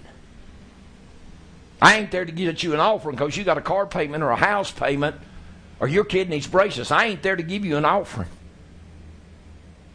And they told me, said, well, Brother Metter, when you start pastoring, said your phone's going to ring off the hook. Evangelists won't come in your church. I said, not my church, they won't. Not my church, they won't. And I guarantee you, I probably didn't get 50 phone calls in the 15 years I was in Fort Payne, Alabama, because they know my standard. The reason this word is different, Sister Pat, it's not just a pastoral word, it's an apostolic word. People tell you, I'm different. My word's different. My word's different. But it's right, and it's real, and it's to ground people and settle them, get them settled in the faith. Amen? We got to get settled and established. And you can go back 15 years and get my tapes. Brother Justin's got preaching right along the same lines I'm preaching now. It's just getting deeper. Is that not right? See, my word ain't changed. My word's been to the church. When I was on the evangelistic field, I preached faith, healings, and miracles. Deliverance. But I still ministered to the church. Still had a word to the church, Sister Deborah. And I've always raised up a standard against sin. That's what people don't like about me. They don't like that strong standard. That's the reason they don't call me. Can I come preach? I had one preacher do it one time. He didn't do it again. I'm serious. He called me up, and we was having our camp meeting under the tent. The blue and gold, we had the blue and gold tent up. So I let him come. Seemed like a good man. I let him come. And I went out there and took the service, built the service as high as I could get it.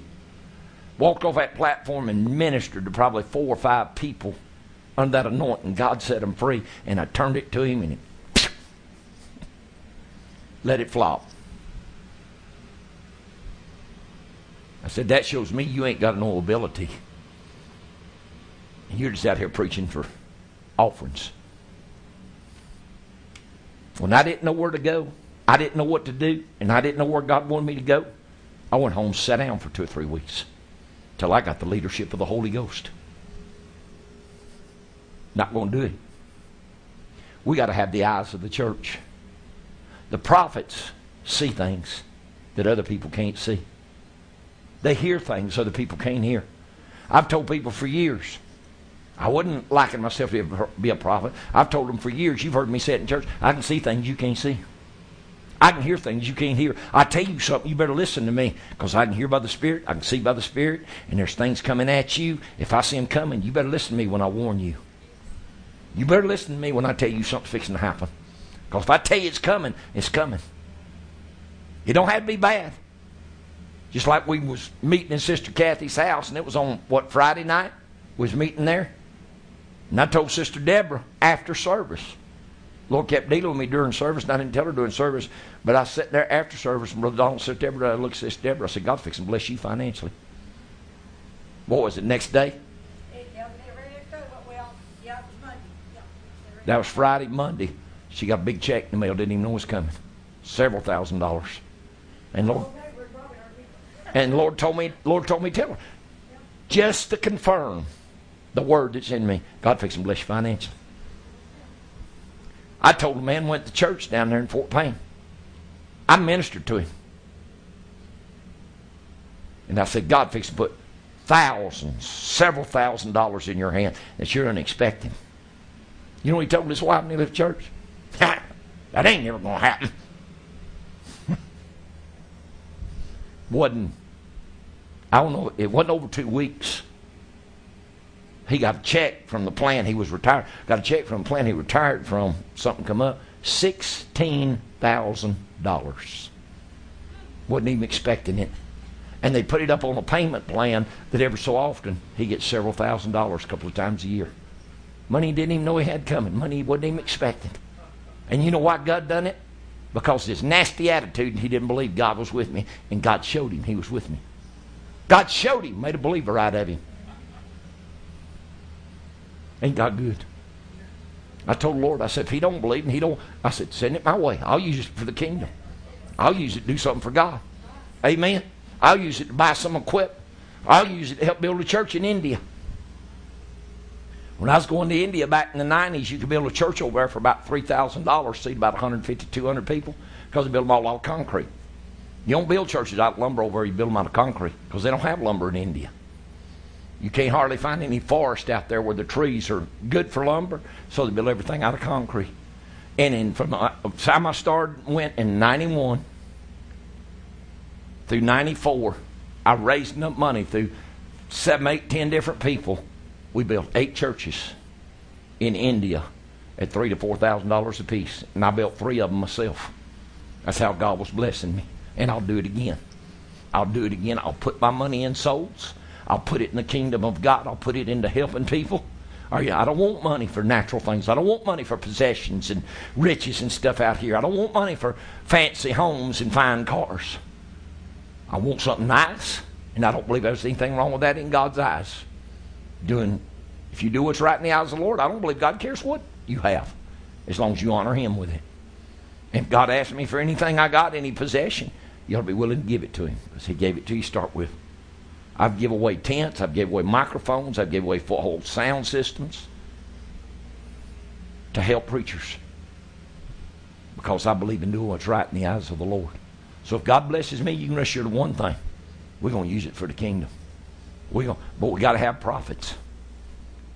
We've got to have the apostles' ministry. We've got to have the prophets in the eyes of the church. Because without the eyes of the church, You can very easily shipwreck. You can very easily shipwreck. And it said right there in Acts 13:1 that there was in the church at Antioch certain prophets and teachers. So see, they worked in the local body. That's what I'm trying to get people to understand. The only ministry we see working in the local church now is the pastor. Am I right? The pastor's what works in the local church. You have some people that say they're called to evangelism, but most time they go somewhere, they go off to another church. Man, let's dig some souls out. I used to go preach on the street. I couldn't preach anywhere else. I go preach on the street. I preached on the street many times. Went to jails, preached in jails, went to prisons, preached in prisons. And finally in 77 I told the Lord, I said, if you don't give me a tent, I said, I'm going to go out here and cut me some big pine poles. I said, I'm going to rent me a lot.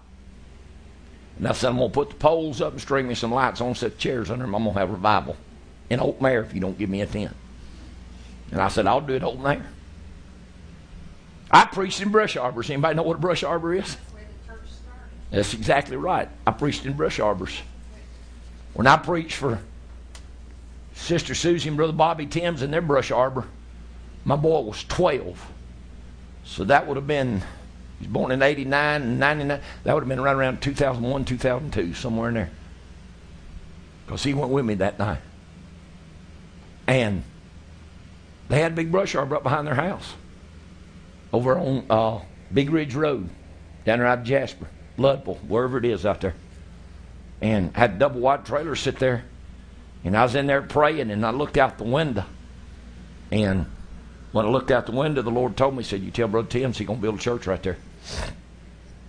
I said, okay.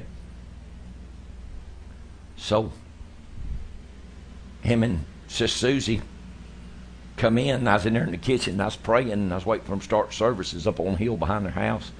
And I said, Brother Bobby, he said, yeah. I said, the Lord told me you're going to build a church right there. He said, Brother Metter, I ain't building no church right there. He said, I got a church over at Chatsworth. I said, Brother Bobby, I said, I heard the voice of the Lord. You going to build? He said, Brother Metter, I ain't building no church right there. I said, well, you think what you want. I said, God told me you fixing to build a church right there.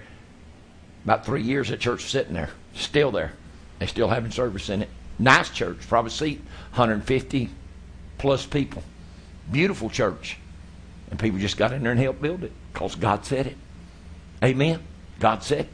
But that night on that brush arbor, Lord slayed my boy in the Holy Ghost, baptized him in the Holy Ghost, and he was 12, and he laid on the ground about 35, 40 minutes. Just laid there and wept before the Lord. To me, that's beautiful.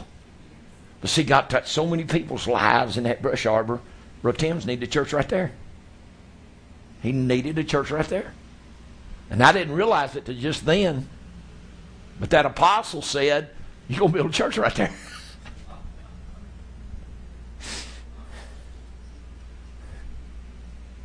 So see, these eyes saw it.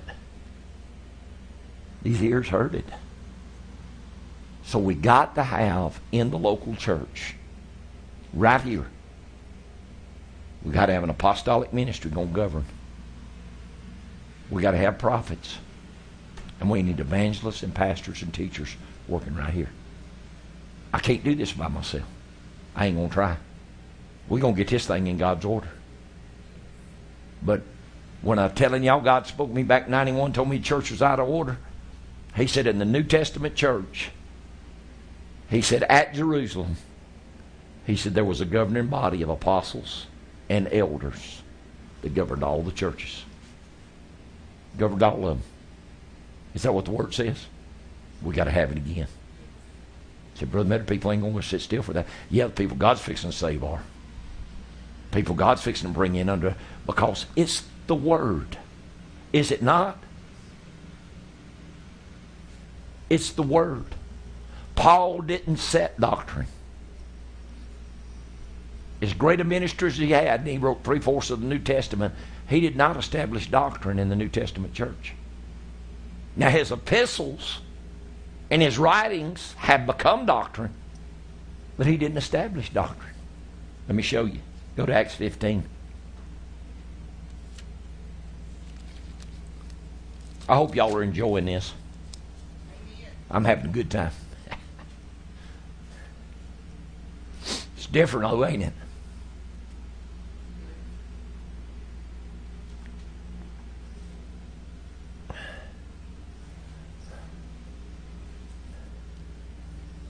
I started to say something.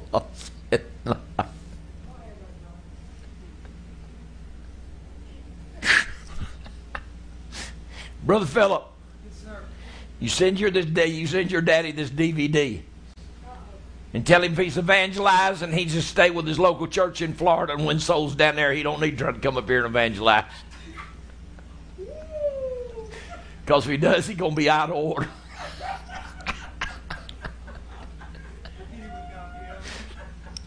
Did I say that out loud? I did, didn't I? But it's right. Evangelists ain't got no business traveling all over the country doing what they call evangelizing. The evangelistic ministry's out of order. If it'd stay in the church, get out here and fight for souls in the local community, the church would be full and you'd have to build bigger churches and you'd have to win more souls. That's how the ministry works together. The prophet is the eyes of the church. The apostle founds it, grounds it on the word, ordains the elders in it. The pastor guides it and leads it and shepherds it, tends the flock. The teachers teach the people how to live holy and righteous and clean. And the evangelist goes out and wins souls. The reason ain't nothing happening in the church, we ain't seeing no results, all the ministries are out of order.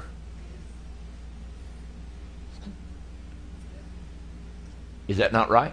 Yes. Tell me what church and what ministry's in order. Where's the prophets in the church? Anybody thinks they're a prophet? Well, I'm a prophet.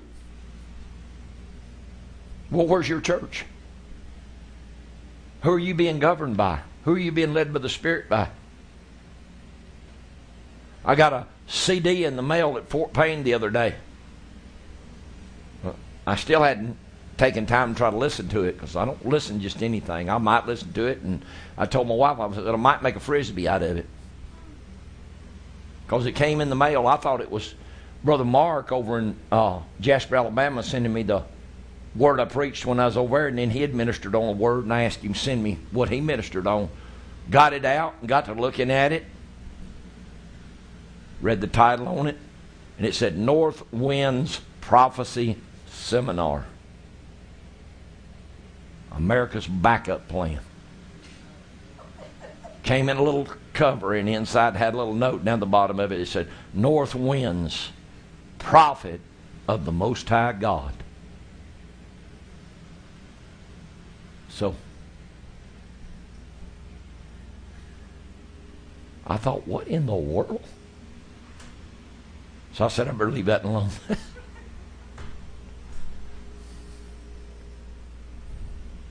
Prophets ain't supposed to be a boastful ministry. It's supposed to show the church the pitfalls, the errors, what's fixing to happen, so they can be led by the Spirit of God, not to get in things they can't get out of. Because I'm going to tell you something. Pastors do what they're supposed to do. God don't need to be talking to them like He talks to prophets and apostles. They need to tend the sheep. They need to tend the flock. And teachers need to teach. But all of them got to work together. There's got to be a unity of the Spirit and a unity of the faith between these five ministries. Y'all understand what I'm saying? There's got to be unity. Well, what I see in Acts 15, and I'll try to taper it down because I get excited. I get caught up in this. First verse. And certain men which came down from Judea taught the brethren, except you be circumcised after the manner of Moses, you cannot be saved. Trying to preach the law and mix it with grace.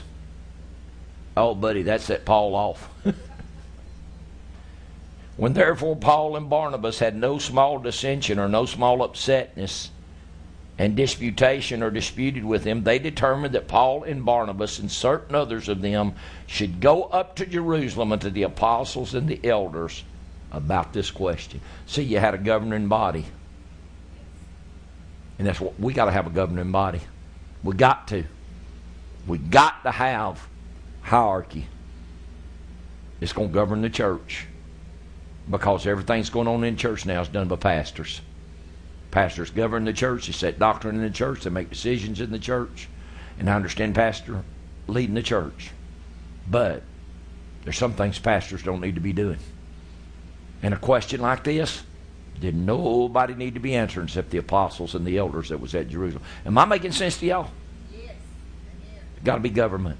We don't have any government in the church. Reason church is out of order and reason it's loose. It's like a ship been tied loose from a mooring and it's drifting. We've got to get it back on course. Got to get back in order. Amen. Got to get back in order. And I want y'all to go to John, the 4th chapter with me. This is something the Lord put in my spirit the other day and got me excited about it and got my wife excited about it. It deals with a woman at the well in Samaria. And I know I've done told y'all some of it, but I want to exhort on it by the Scripture.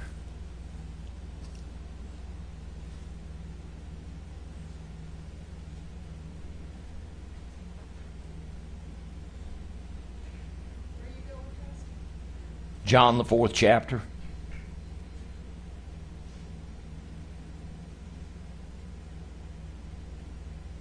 Now I'm not going to go into all of it, but the Lord told me that when Jesus went by Samaria, and he said, I must needs go to Samaria. In other words, the Spirit led him to Samaria. He must needs go through Samaria. When he ministered to the woman at the well, the Lord said it laid the foundation for the revival Philip had in the 8th chapter of Acts. Laid the foundation. Jesus went through Samaria in AD 27. Philip's revival in Samaria was AD 34, so it's a period of 7 years. And it's about 30 miles from Jerusalem to Samaria, according to what I could find out, about 30 miles. But Jesus laid that foundation in that woman, and what happened to her and the whole town coming out and believing, and him staying there 2 days and preaching, it set the groundwork for that revival 7 years later. Now, I'm going to verse 27. I think that's where I want to go. And upon this came his disciples and marveled that he talked with the woman. Yet no man said, What sayest thou to her? And what sayest thou, or what talkest thou? She was a Gentile. And the Jew side Gentiles were dirty dogs. You didn't communicate with them. You didn't fellowship with them. You didn't do business with them. You didn't eat with them. You didn't drink with them. You didn't have no dealings with them. The woman then left her water pot and went her way in the city and said, Come and see a man which told me all things that ever I did. Is not this the Christ? Then they went out of the city and came with him. In the meanwhile his disciples prayed him, saying, Master, eat. But he said unto them, I have meat to eat that ye know not of. Therefore said the disciples one to another, Hath any man brought him aught to eat? And Jesus said unto them, My meat is to do the will of him that sent me and to finish his work. And right there, my wife has studied this, and Sister Kathy, I know y'all studied it, y'all talked about it. She said, the Lord has showed me many things. She said, but when Jesus went to this scripture in verse 35, which says, say not ye, there are yet 4 months, and then cometh the harvest. Behold, I say unto you, lift up your eyes and look on the fields, for they are white, all ready to harvest. And he that reapeth receiveth wages, and gathereth fruit unto life eternal, that both he that soweth and he that reapeth may rejoice together. And herein is the saying true, one soweth and another reapeth. He said, I sent you to reap that whereon ye bestowed no labor. Other men laboreth, and ye are entered into their labors. She said, why did the Lord move to those scriptures? She said, I've never figured it out. I never understood it. She said he was ministering to the woman at the well, and then he started in on these scriptures. And so I told her, when the Lord spoke to me about this, I said, that's evangelism. That's evangelism.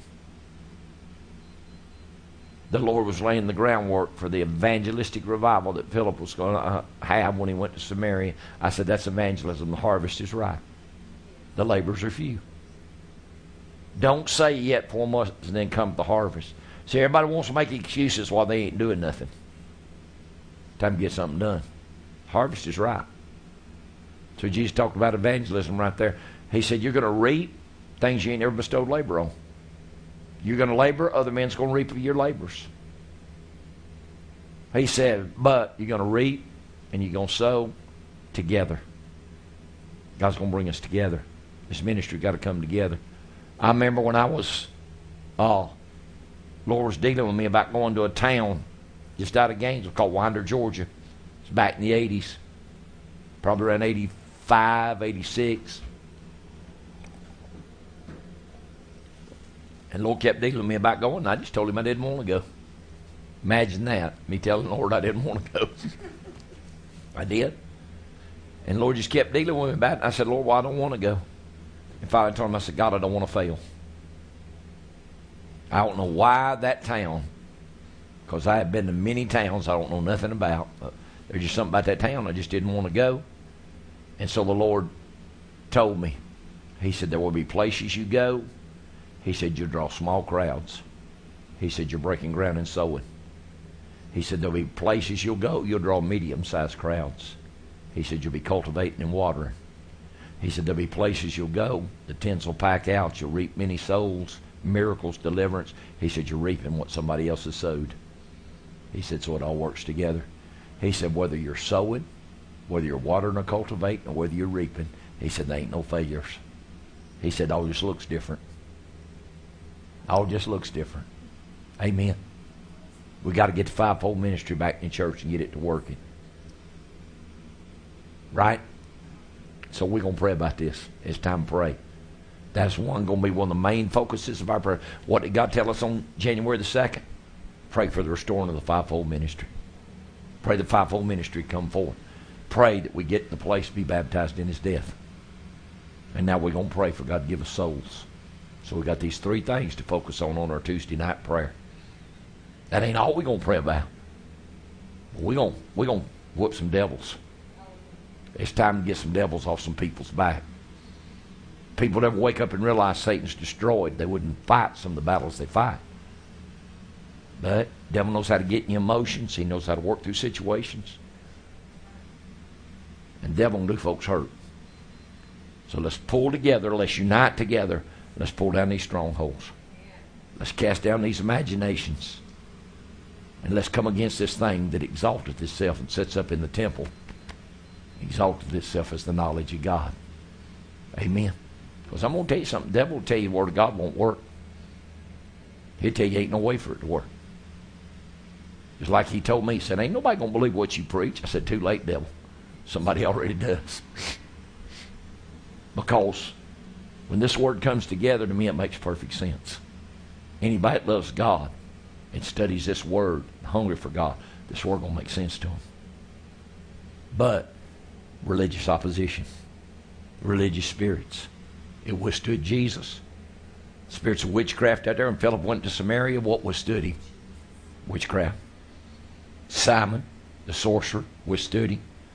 When Paul went in to minister to the man in, Pathos, Sergio Paulius, or by interpretation, the name Bar Jesus, sorcerer, withstood him. What withstood Moses? Witchcraft, magicians, sorcerers. What withstood Elijah at Mount Carmel? People that had enchantments could call fire down from heaven. That's the reason Elijah said, let the God that answers by fire be God. They said, oh yeah, we can do that. We can do that. We can call fire down from heaven. But in the presence of the true and living God, they couldn't. So, we got things to fight against. We got things warring against us. We got things trying to stop the move of God. We got to make up our mind to fight. Amen. And I'm going to pray, Sister Deborah, that y'all able to get here on Tuesday nights. I know that y'all want to, and I know it's your plan. But may have to pull down some forces.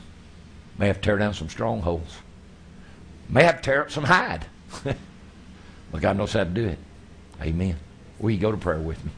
Father, I thank you for this word, for the working of your Spirit, for the moving of the Holy Ghost, for what you've done today. And Lord, I believe you're going to further instruct us and teach us where to go and what to do to get the ministry, God, back to working in the local church. That's where you said it. You said, for you have set some in the church. First apostles, secondarily prophets, thirdly teachers. After this, miracles and gifts of healing. That's your evangelistic ministry, Lord. Then it said you had helps and governments and diversities of tongues. All are not apostles.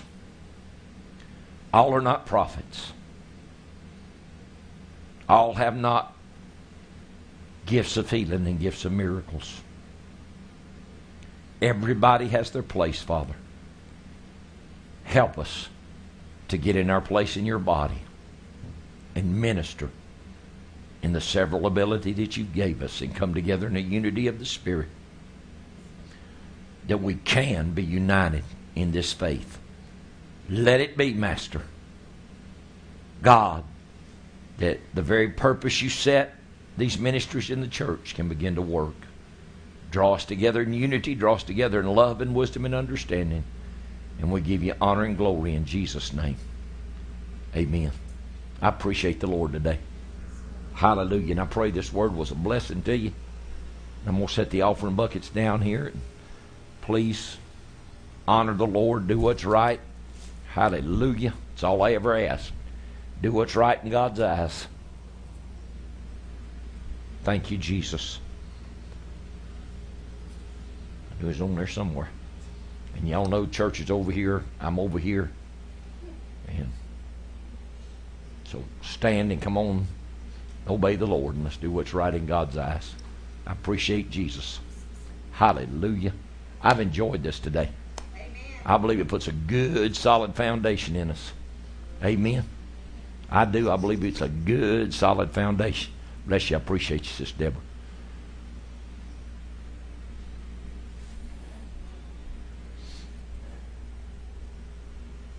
Thank you, Lord. Everybody obeyed the Lord. All right, let's ask God's blessings on this. Don't forget about missions. I didn't have much mission money this week. I think I only had $7, $8.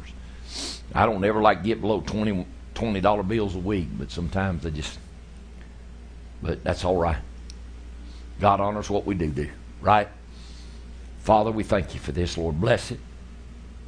Sanctify. Give us the wisdom to use it, Lord, that everything that you want to accomplish here can be accomplished. And we give you honor and glory in Jesus' name. Amen. I'm just going to pray and we're going to be dismissed. Any announcements? We know about the prayer meeting. We know about the Bible study. And I want to see everybody get involved in this Bible reading. I know sometimes you just got to push things aside, but I'm still trying to catch up, so y'all just go ahead and give me a little bit of time.